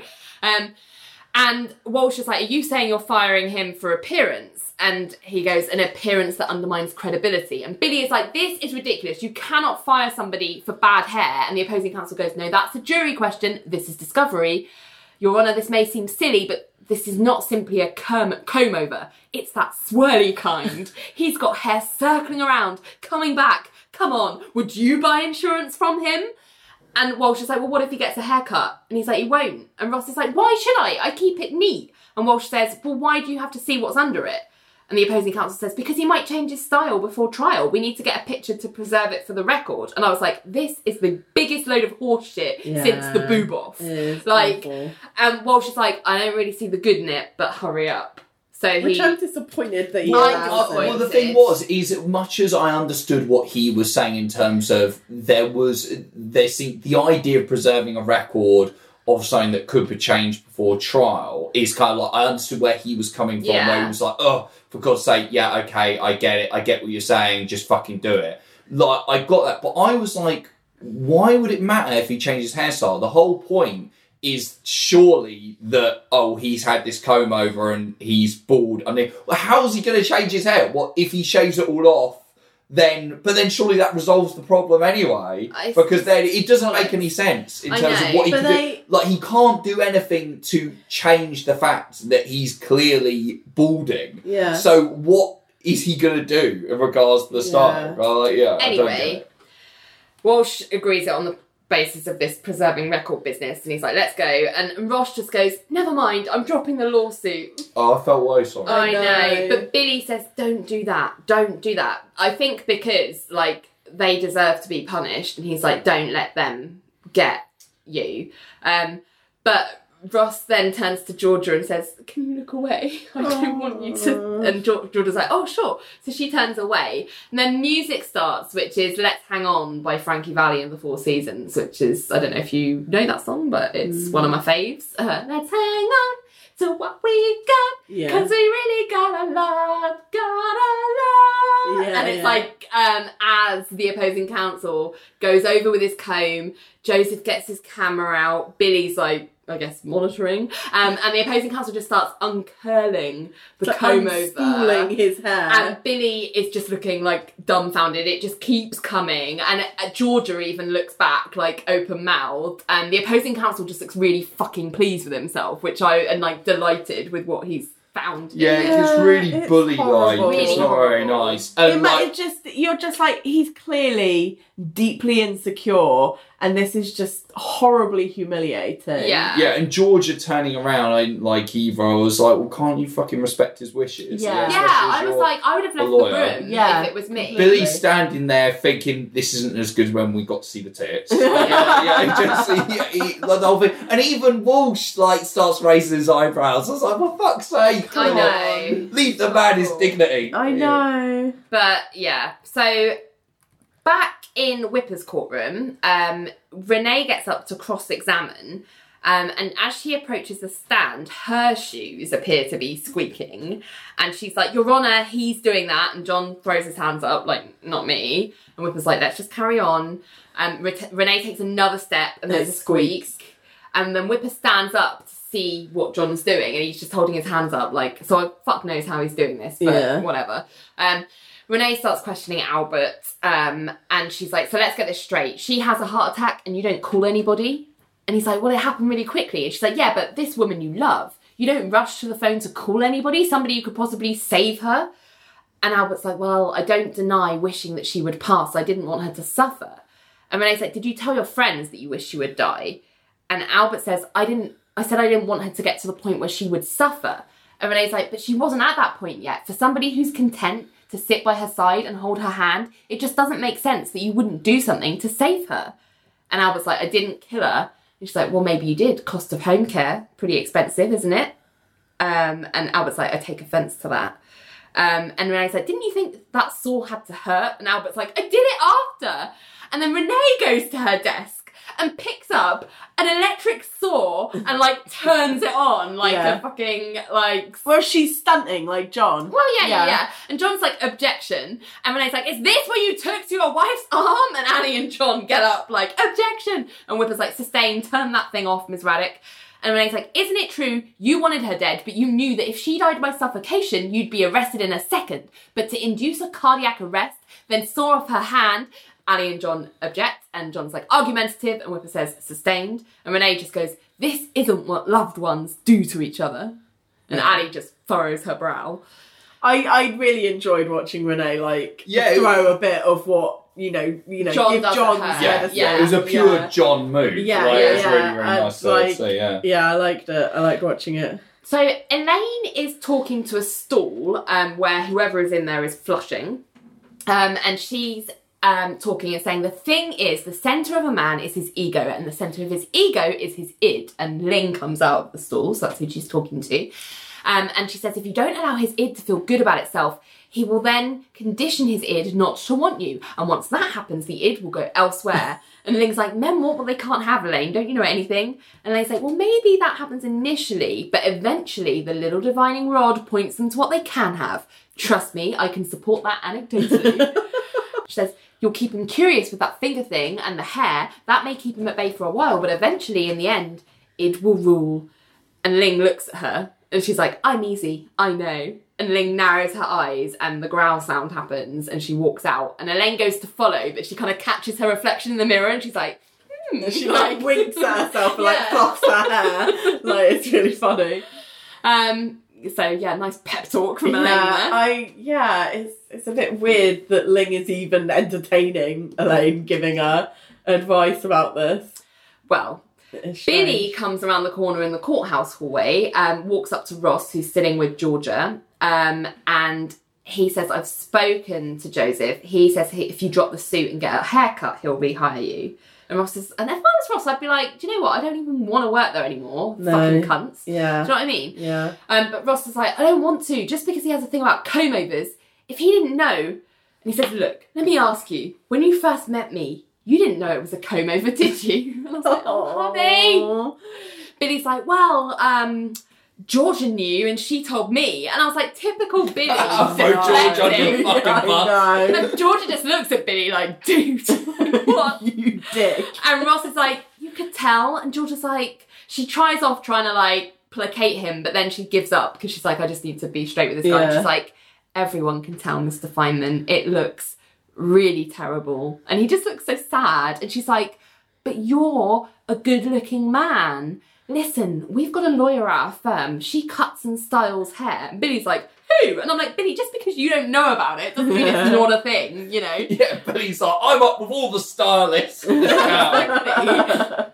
Georgia says, Ling, believe it or not.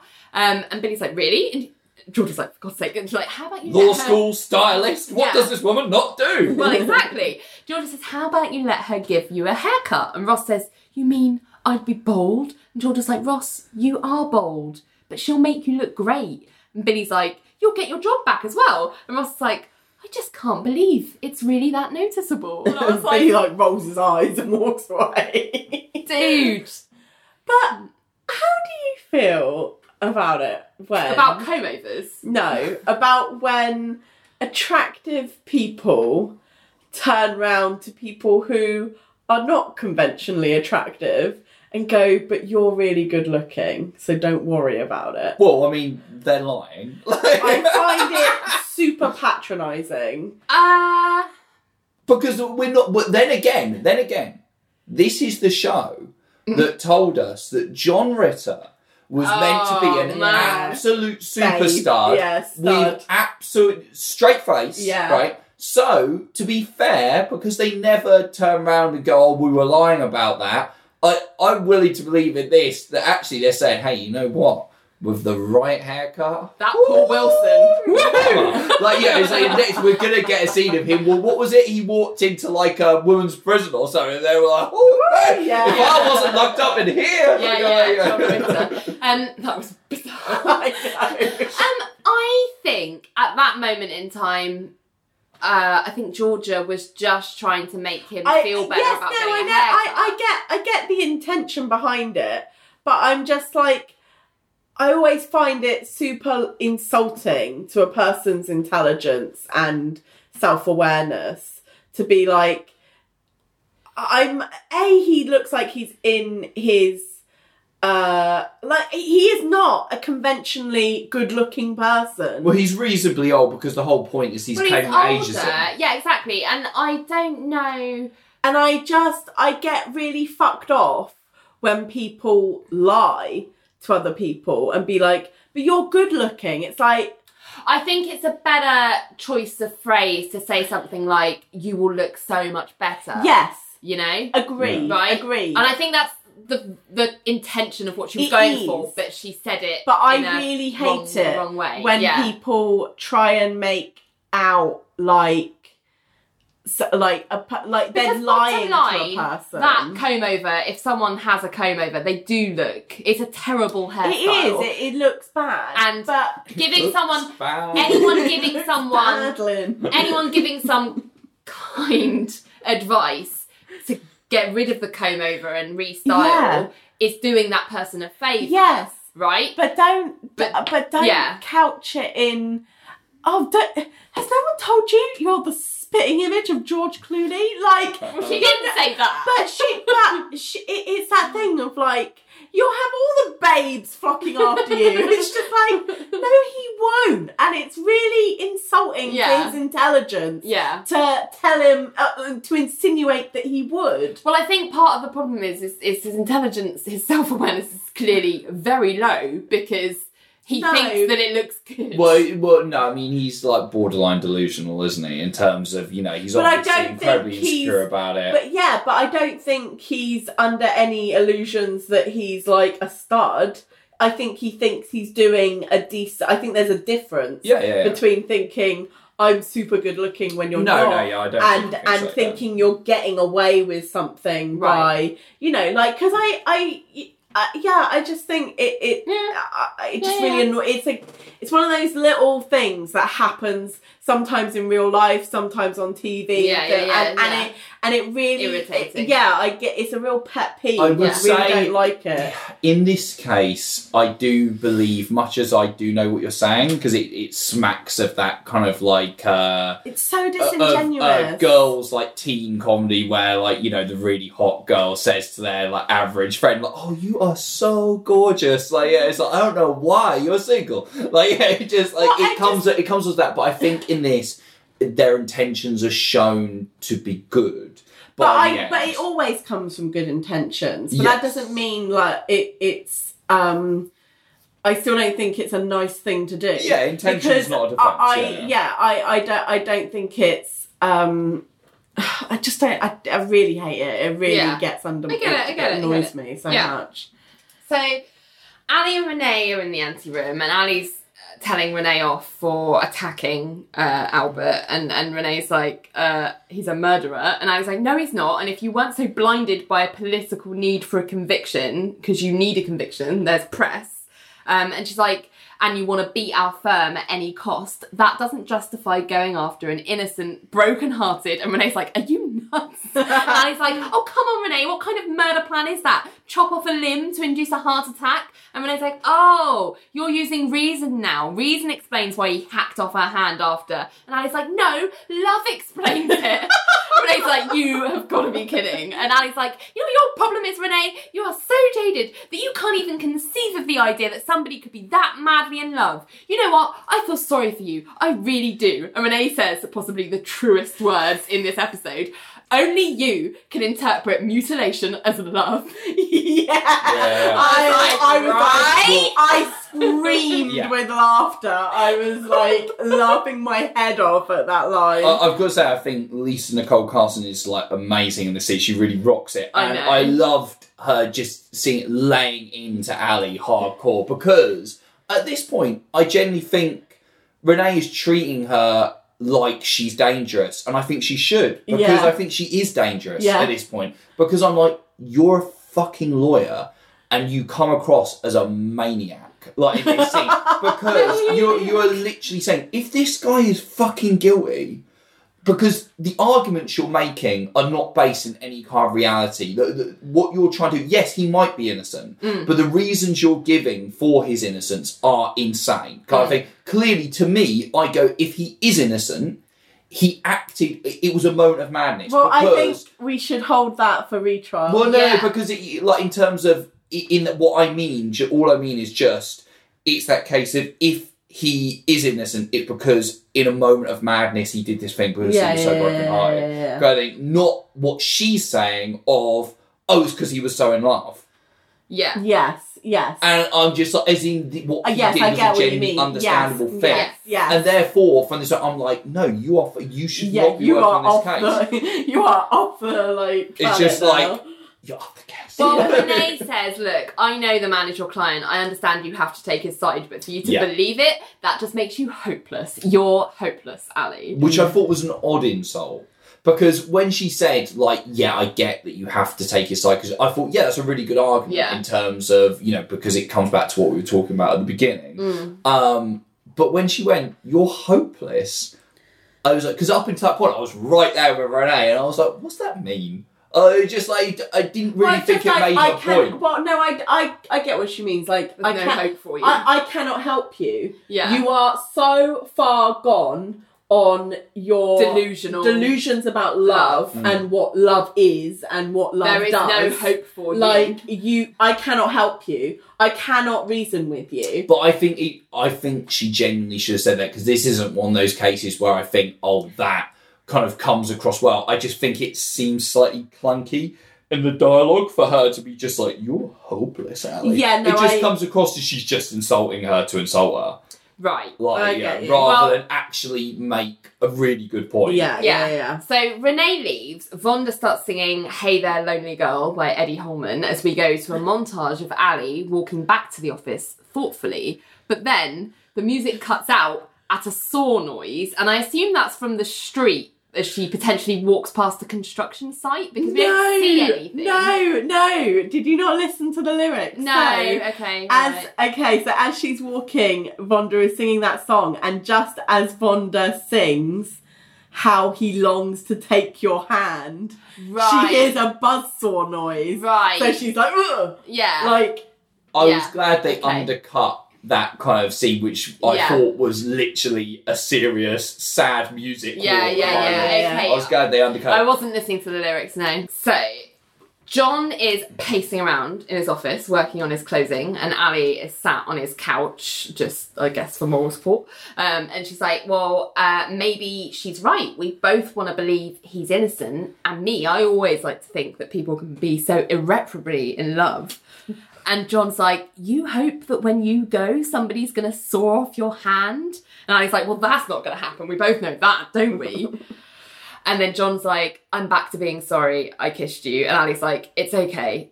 And John's like, but don't do it again. yeah. I like that his reason for being sorry that he kissed her was because now he thinks she's a fucking loony who wants her hand popped, not because he just shouldn't have done it. And I would say, when Ali says, it's okay, Callista Flockhart's performance to me says it is not okay. Oh, really? Oh, The really? way she Right. performs it comes across to me as a woman who's going, you are my superior at work. He So is her I have boss. to make it. Yeah. Okay. Yeah. And she comes across as someone deeply uncomfortable, going, oh, it's okay. Yeah. Yeah. I had a nightmare about it last night, but it's okay. Yeah. So John then continues and is like, you know, with our we look at our client and Billy and George's and the guy with the comb over, and we're all thinking, how pathetic. Well, maybe we're the pathetic ones. At least they're out walking planks. We stay tucked inside, ready to represent them when they fall. And Ali's like, this is the birthday blues talking. Objection! Oh. So, John seems to be saying in this speech Yeah. that we should admire people for cutting off arms. And I'm like, in terms of what he's saying is, hey, our clients, you know, we think they're fucking crazy. Number one, I'm like, why are you equating comb-over guy with the guy who cut his fucking arm off his wife? Yes. But also, does he say, hey, you know, we've been saying they're the weird ones. Well, maybe we're the weird ones for not cutting arms off Yeah, and stuff like okay, that. yeah. I was just like, you're a fucking maniac, mate. Like, what are you talking about? Okay, in terms of like, hey, you know, at least they're taking risks. I would just say it's a really mental thing to say. Yeah. No, I agree. Using them as an example. Yeah, I That's know. ridiculous. Good objection. So, so Ali gets up and goes over to him. She's like, John, we are not pathetic. And I was like, really? And she's like, come on. And she gives him a hug. And she says, I mean, look at my outfits. And you're such a great lawyer. I'm like, you're a lawyer Yeah, too. I know. Why, like, yeah, I look so good and you are so smart. Like, we are not The things that competed for my objection was earlier on when John decides to retract his apology. Yeah. And this, where it was like, just kind of like, you know, I win cases. You're a smart dresser. Okay, he's just like, whoa, wait a minute. Does she win cases as well? And it's just like, hey, you know, me, good lawyer. You look good in a miniskirt. Exactly. So he's saying, you know, I'm 35 years old. I'm still alone. Maybe I need some kind of an omen. And then he gets up really impassioned, like, I'm 35, damn it. I've never met anybody I felt like chopping up. And nobody's ever wanted to chop up me. I haven't lived. Jesus. And then Ali goes, I think I should do the closing. And John's like, yeah. Yeah, I did laugh at that bit. So the next day we get Renee doing her closing, and she's like sticking to the facts. She's like, they're clear cut, bloody limb in his car, body in his house. He told others he wanted her to die. The financial cost of her living was a huge burden. The only thing he can come up with is, gee, I sawed a hand off after because I didn't want to lose the connection. Sometimes How it looks is exactly how it is. The pathologist told you he cut the hand off first. Now let's go back to that room and use a little common sense. Case closed. Yeah. Then Ali does her closing. The pathologist said likely. He couldn't establish anything conclusively. There was no testimony to contradict what my client said. I could sit down right now and rest on reasonable doubt. But before I do, I'd like to tell you that today's my birthday. And every time I have a birthday, I get these panic attacks of, I don't know, underachievement. Like my life is a big empty sack. The district attorney, who knows me best, by the way, last night she called me hopeless. Twice. That I have to take issue with. I am not a person without hope. In fact, sometimes I wonder if hope is the only thing I've got going. Why are you making this about you? Yeah. Why is this about you? I know. What this came across as to me was Ali's closing is, hey guys, let me win, because number one, it's my birthday.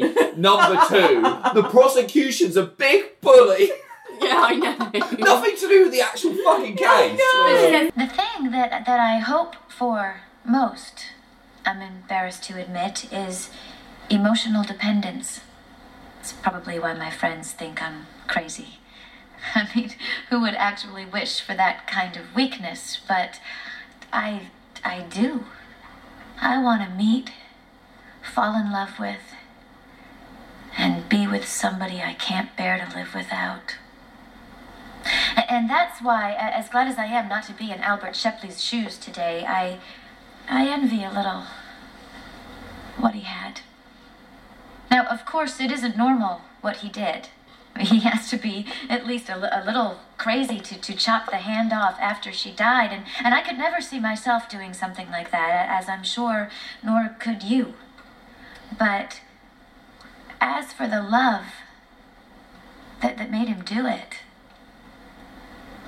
I pray that one day I'll know some of that madness. He loved her more than life.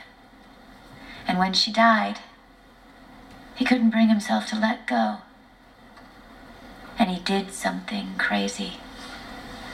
Now, the district attorney just can't seem to make room for the possibility that love can be this powerful. And well, that to me makes her a little hopeless. We all want to be madly in love, don't we? He was. And I suspect still is. When David E. Kelly murders his wife, this episode will make a lot of sense. Free Michelle Pfeiffer! Oh God. God. Yeah, has anyone checked on Michelle Pfeiffer? I know. Is she okay? She done a welfare check. I mean, she is stuck in the quantum realm, so... Yeah, that's true. So the elevator dings at Cage and Fish as the doors open. Ling comes out to the Wicked Witch theme music, and she walks through the office until Georgia calls after her, and the track kind of distorts. And Georgia's like, Ling, did you forget the haircut? We were waiting for you in Billy's office. And Ling's like, oh, I'll be there in a minute. And Georgia's like, ugh. And Ling turns around and the track kind of winds up again and continues. And it gets to its end, like the bit where it's like, as she gets to Richard's office and she closes the door and she's like, why are you talking to Elaine about our sex life? Yes. And Richard's like, Ling, we don't have a sex life. That's what I want to talk about. And Ling bears over his desk and she's like, I'm beginning to get angry. And Richard's like, oh, gee, there goes the Congeniality Award. And she's like, I've had enough. And he goes, so have I! And she was like, that was a hard whole sentence. And Richard says, Ling, I feel like this little yo-yo you get to play with. And Ling's like, all because we haven't made love? And Richard's like, all because of my confusion. If we're a couple, then... And Ling goes, Richard, if I made love to you, you'd go blind. And Richard's like, excuse me? And she's like, okay, I'm amazing in bed. It's not something I'm proud of, but I have ruined lives. I think you clearly are proud of it. Very inflated opinion of She yourself. says, I cannot take another man saying there's nobody else after me. I've tried everything, okay? I've gone half speed, I've gone slow. No matter what I do, it always comes out the best sex the man's ever had. And suddenly, it's no more talking, no more movies, no time for dinner. It's sex, sex, sex, sex, sex. And I'd like to get to know you, okay? I like you. If we go to bed, your blood flow will be changed forever and things will be different. I need to cut hair. Okay, but I do love whenever Ling has those like ranty speeches and then she just throws moves in. on. Yeah. Just bizarre. yeah. I just was kind of, what are you talking about? And also, nothing about their relationship up to this point, from my point of view, comes off as people who are spending loads of time kind of getting to know each other, going movies, kind of doing stuff like that. They don't come across that kind of couple. No, they do. You do see They've gone them on dates to restaurants and stuff. Okay. Yeah, and you see her Well, she like, sucked his fingers off. yeah, maybe like, and like gone to, like she's gone over to his place and things like that. We have seen that. Okay. So she turns and storms off. She storms into Billy's office. Georgia tries to introduce him, but without even looking at anyone, she just picks up the scissors and in like 5 snips, she's cut all of his comb over off, throws it aside, and she just walks out. Yeah. It's like, blink and you miss it. Why didn't they just shave all his fucking hair off? Like, I never understand people who are clearly bald who just go like, who's hanging on to bits on the side. It's like, mate, just let it all go. Especially with this character, the whole point I was don't about understand that. it. Baby steps. So Billy's like, you look good. And Ross is like, I do. And Georgia's like, yeah, it's a good haircut. She gave you a good haircut. Yeah, George is like, I'm fucking dripping wet looking for it. Like, it's just like, again, it is that thing of total bullshit. Of like, that bit's not bullshit No. because it is a better haircut, It's a better for haircut. sure. Yes. And so for what they have to work with him, it is a good haircut. What But they then have to she work picks with. up the hand mirror and he's like, so I go through life as a bold man? And Georgia's like, you go through your life as you. And Ross goes, bold. And Georgia is like, and handsome. And I'm like, no. Yeah, that's stuff like that. I'm just like, shut up. So dreamy. Stop patronising him. Well, anyway, Ross leaves to go and look in the bathroom mirror, and Billy sort of And says to see that Georgia, Georgia is lying. yeah, Billy's like, you're a good person, Georgia, and it's nice to see you smile again, even if it involved a comb over. And I'm a good person. Yeah, it is. Although that's more like Ali. But Yeah, I was like, yeah. I'm a good. Like, I believe in love. Yeah. Even if it involved a comb over. And Georgia says, well, some things can't just be combed over, Billy. And Billy's like, Oh. Billy goes, I know, but I would like to work on that. And I was like, no, Georgia, don't fall for this. Yeah. No. Your And please don't relationship- extend this metaphor. Yeah, exactly. Like, do not comb over your relationship. So back at the courthouse, the jury files in. Ali's looking kind of nervous, saying that she thinks it's good, but who knows. But anyway, they find they find the defendant not guilty. Yes. And Ali says, congratulations. And then Albert goes, would it be pushing things to try to get her hand back? Oh my god. And Ali's like, yes. It would. So then Ha ha ha. John goes over to Renee and says, I believe he is innocent, if it's any consolation. And Renee's like, yeah. And then John lunges to kiss Renee. And I was like, John? John is snogging women against their will all over the John place today. is a snog machine. How has John become a worse sexual offender than Richard? In one episode. In one episode. Well, How has this Turning the happened? big 3-5, so that's what's happened. And now I've decided to become a sex pest. Like, Yeah. I'm just like, this is insane. Not okay. No. Like, the reason I think I decided in the end to object here and not with Ali is because although they are both workplaces, this is more public. Yeah. And I just feel like Well, I don't know if that makes it worse or better. Like, well, 50-50. I felt like it was worse because it meant that because I just think that experience would be more humiliating with people around you. Got ya. Also, at this point, have Renee and John had any romantic kind of like, because obviously they dance they together have some- and she's like flirted with him, But not Renee seriously. is a natural, she'll flirt with anyone. Yeah. but they Yeah. definitely have some more hardcore flirtation later on in the series, Yes. But at this point, no, nothing which like kind that of has makes happened. this even worse in a way. Yeah, of course. But not good. No. So in the bar, Elaine, it's now kind of full on Ali's birthday. Elaine's doing her big performance, like her whole thing of My Pledge of Love in a handkerchief dress, which took me back. Talking about fashion moments. Because, like, did anyone else wear those handkerchief, like that paisley colour dress? No. Well, it was a big thing. It's a big thing. It was a thing. And Ali, John and Nell are at a table. Billy, Georgia and Ross are at a booth. And Ling and Richard are at the bar. Ali's saying to John and Nell that I get so moved when she does this for me. And John's like, how come she never sings for my birthday? And Nell's like, well, you kept your birthday a secret. And John's like, oh yeah. But then Nell says, but I did order up a little something for you. And John's like, what? And Nell's like, oh, it's coming. You'll know. And John goes, Nell, I won't stand to be embarrassed. And then Renee comes dancing up. And Ali's like, oh, hey, hopeless. And Renee's like, funny. I'm only here because it's your birthday and I don't want you to be alone. And Ali says, and I appreciate that, and kisses her on the forehead and says, and I love you. And Renee's like, yeah. And Elaine's reaching the climax of the song. Ross is checking his reflection in a teapot, and Georgia and Billy are just admiring like their work. And Elaine approaches Ross and does a sexy dance for him, kissing and caressing his bald patch. And finishes the song, and everyone applauds. And then we go back to Richard and Ling.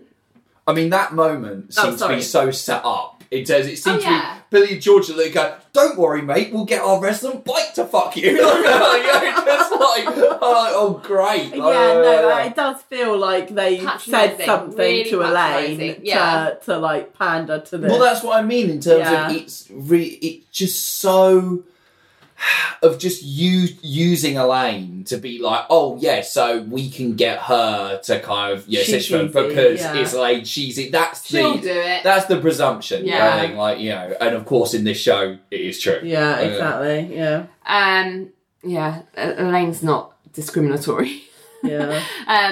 So back with Richard and Ling. Richard says, I must say, since you told me you were amazing in bed, I've lost all interest. And Ling's like, aren't you intimidated? Like, what if you don't please me? And Richard's like, it's not about pleasing you. The idea is making me happy.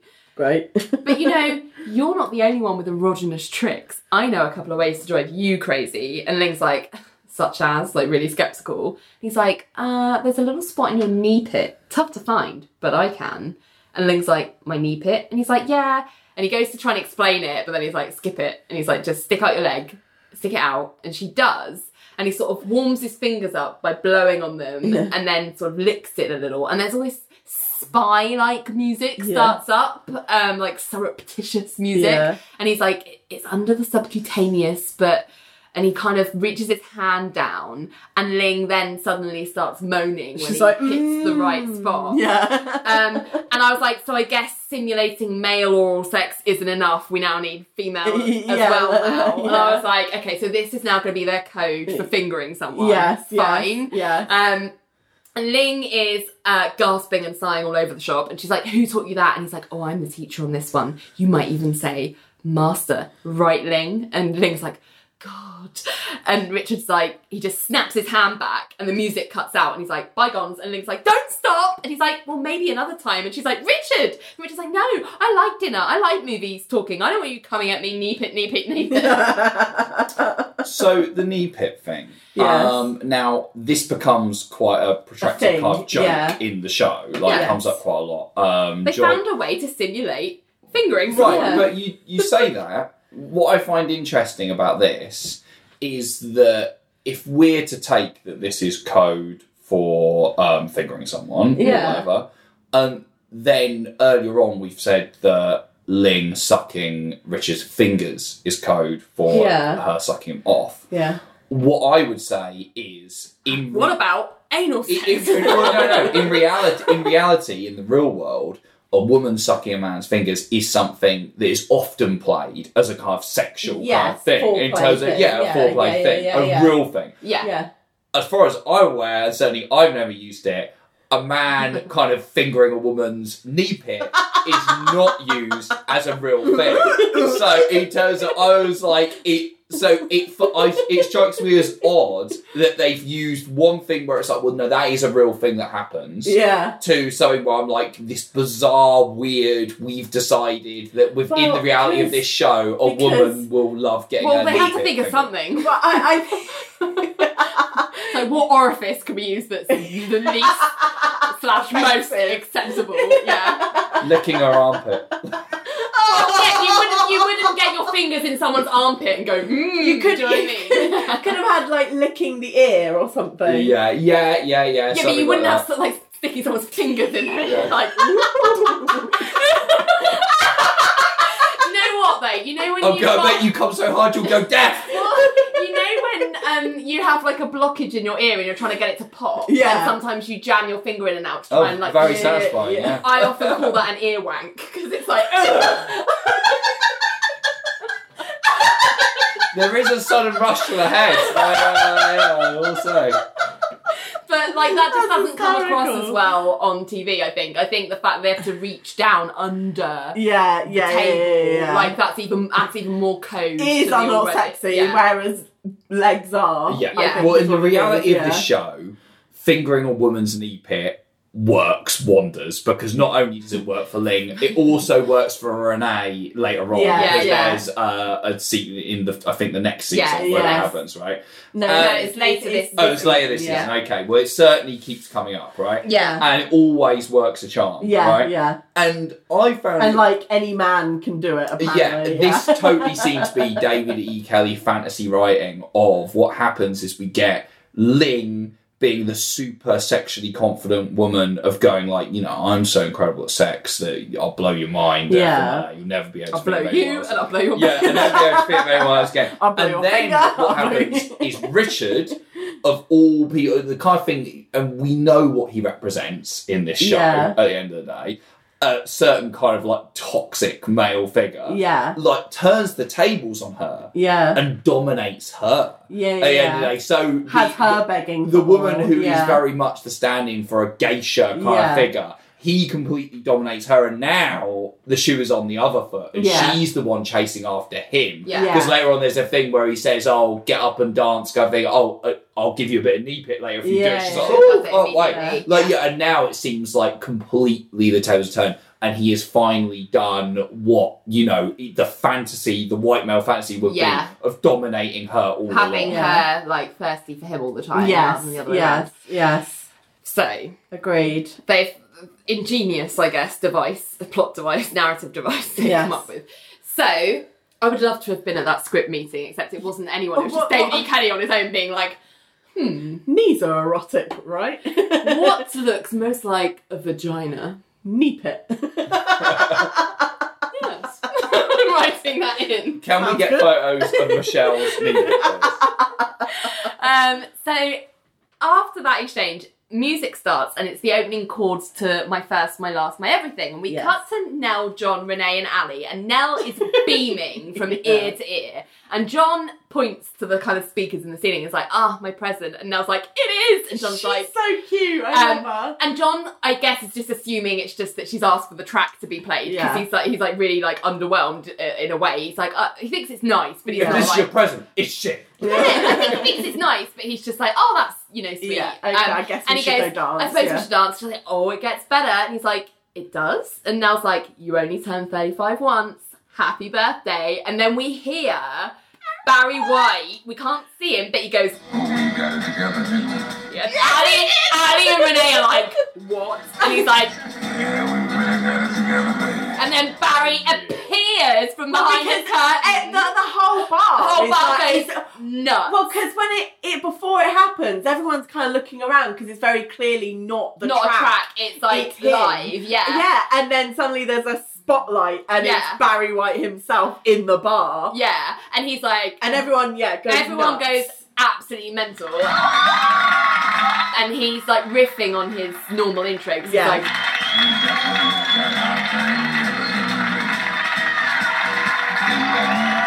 and he's like walking through the crowd, and John turns around and sees him, and it's just like his mouth Dumbfounded. drops. Yeah. He's absolutely speechless, and he comes through and shakes John's hand, and he's like,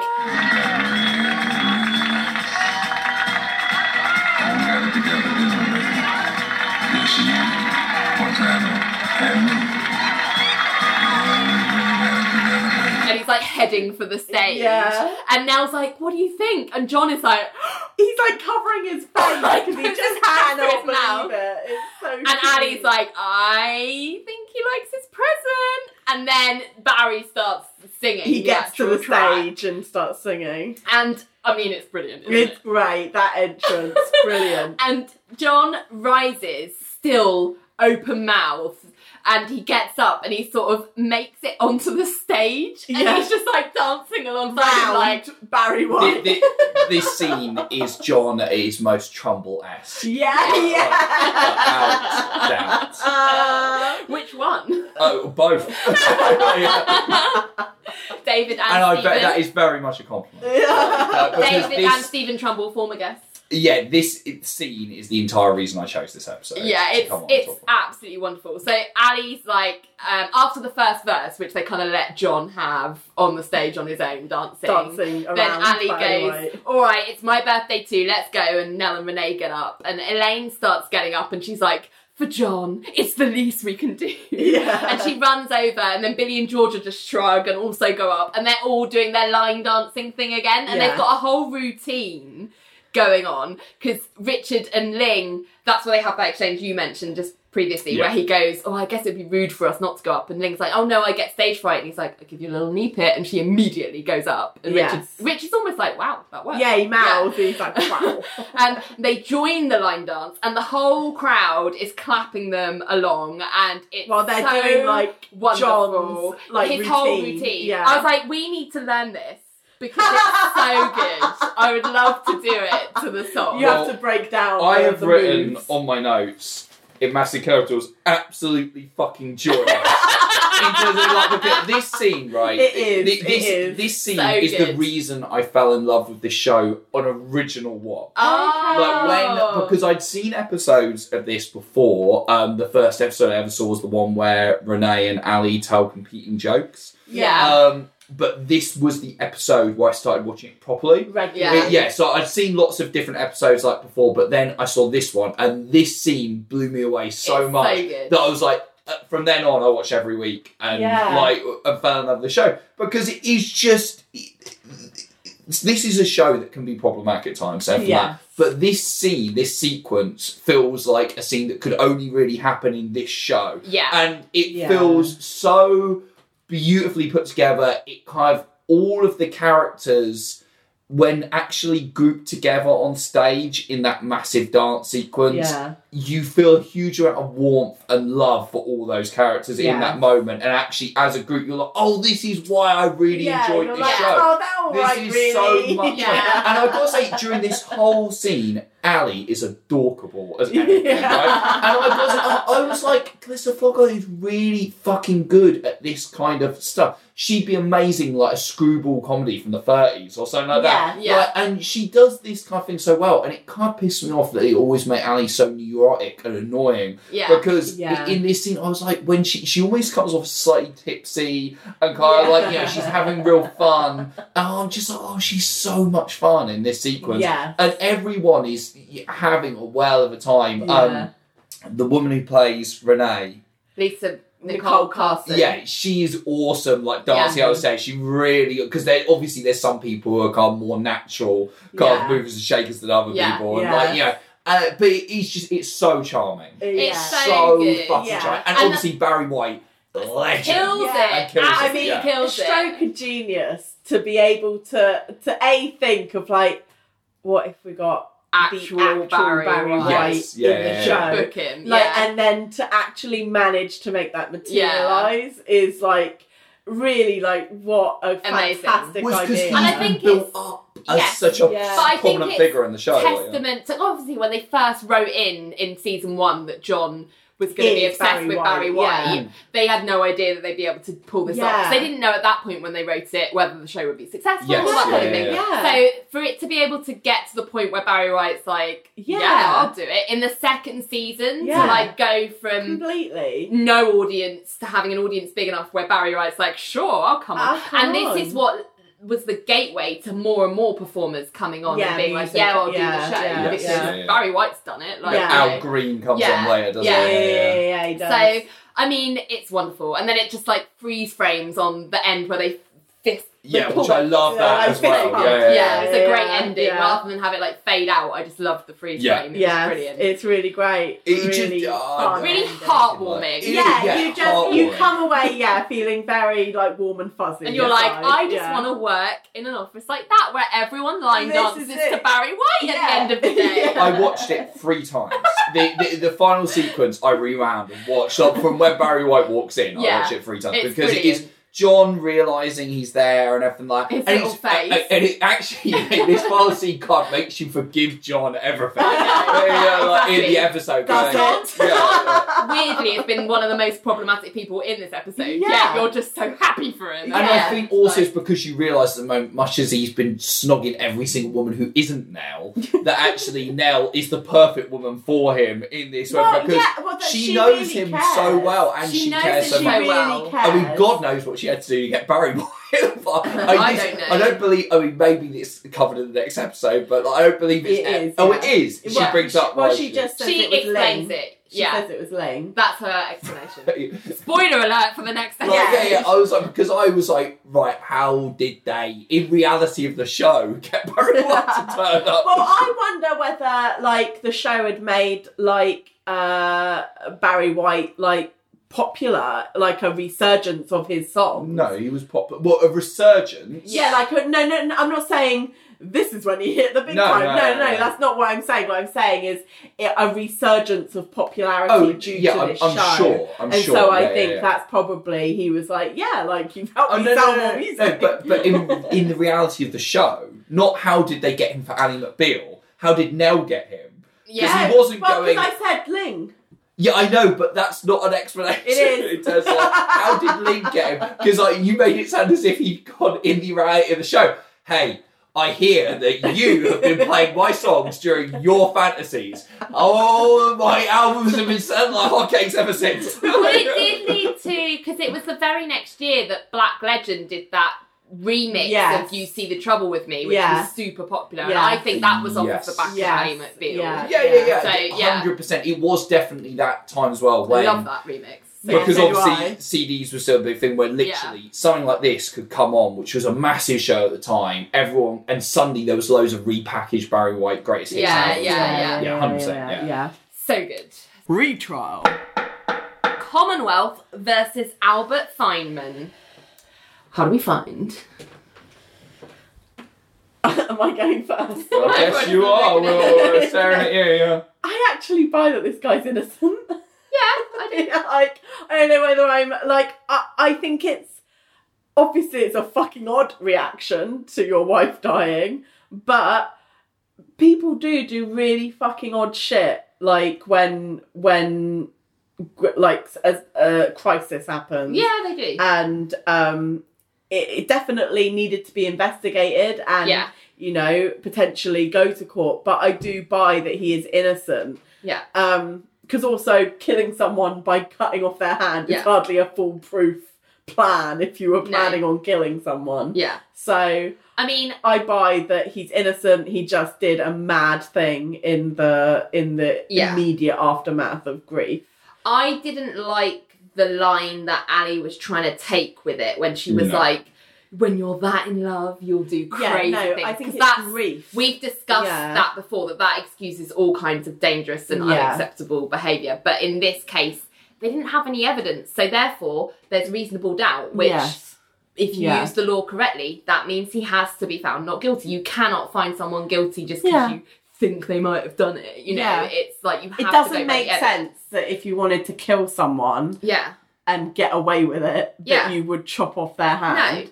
Like, that doesn't, because people survive having their hands Yeah, chopped off. they There do. is no guarantee that you would cause a heart attack. Were they trying to say she had a history of heart problems? No, No, they said that- she had I think she had a terminal illness. Yeah. Because if she'd had a history of heart problems, then their argument of, oh, you were hoping to bring on cardiac arrest would have made more sense. Makes sense. But they didn't yeah, but say they that. didn't Yeah, say so they didn't say that explicitly. I mean, what I was saying in terms of, I think it's a difficult one in terms of, it's definitely fucking weird. Yeah.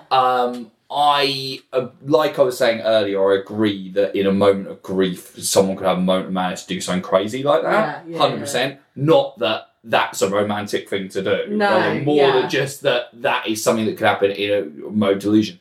That weird line that he had about, oh, no one's ever kind of asked Yeah. me about anything. I think that's just weird. I thought it was writing. very, very odd. Yeah. But you say that. Okay. But if Agent Holden Ford from Mindhunter was here, Yeah. it's the kind of thing he would pick up on immediately Yes. and be like, this is like the first time that he's Yeah, done it, yeah. and he's gonna do it again. Like, it's like, and that's gonna become his signature. He cuts off like a limb, kind of thing. Like, so I think, in this case, probably innocent, or at least we have to say innocent because the reasonable doubt thing. Certainly, I think the show portrays him as being innocent. Yeah. Well, I think there's a question mark over it. But I just think if you're trying it based on the law, like, you reasonable doubt. And also, but yes, on reasonable doubt, innocent, but I do not like the way the show portrays it at the end when he goes, oh, would it be too much to ask for the hand back? Yeah. I'm like, right, well, that is 100% categorically the show going, yes, this is a romantic thing where he wants to keep the hand. Yeah. And That that's is mad, understandable. yeah. And where I'm like, no. Like, That's not as I just said, understandable. that's not a real thing. We shouldn't be. This guy sounds like a guy's cracked. Yeah. So yeah. he might not have killed her, but he might kill someone else. But it's just the way that Ali's like, I could just rest here on reasonable doubt. And then she just goes into this story about the fact that it's her birthday. And I'm like, you should have just stopped Yeah. at reasonable doubt and sat down. Like, This shut is not up. about your birthday. Because the rest of it was all about, I'm in love. When you're in love, you do crazy things. And that was just unnecessary, I'm just damaging. a girl ridiculous. in love. Well, exactly. We're just going to have a crazy ex-girlfriend sing along. Yeah, we'll be doing that shortly when we stop recording. Verdict of the week. The jury's back. I will bring my not guilty verdict Yes. for now.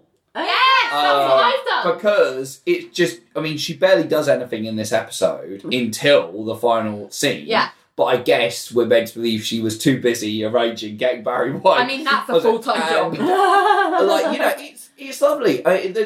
Certainly watching this episode, the idea of Nell being portrayed as some cold, hard ice queen is the most I've ridiculous thing. never understood She's that. clearly like the warmest, nicest loveliest, person. kindest woman of all Selfless. time. She's so happy to Yeah. make John happy. Happy. And Yeah. they're not even together. And at she's this not point. even wanting to It's date literally just a thing of going, oh, I know that this would be This is for something that you. would make him insanely happy. And it's he's gonna be, worried about his turning 35. Yeah. I want to do something. and for it's him. going to be a lovely moment, and that's Yeah. why she does it. And it's completely selfless acts, and I Yeah. think and obviously it results in probably the most wonderful moment of Bill of all time. So there you go. So I'm the Great. same. I've done now not guilty for organising Barry. I actually forgot that she was the reason that this happened. And it was just, like I say, Really so sweet. selfless. Yeah. And I just love her, and she's the best. Yeah, no, she's super adorable when she's like, she's just beaming. so happy. She's beaming that she's like making him so happy, happy. yeah. Yeah.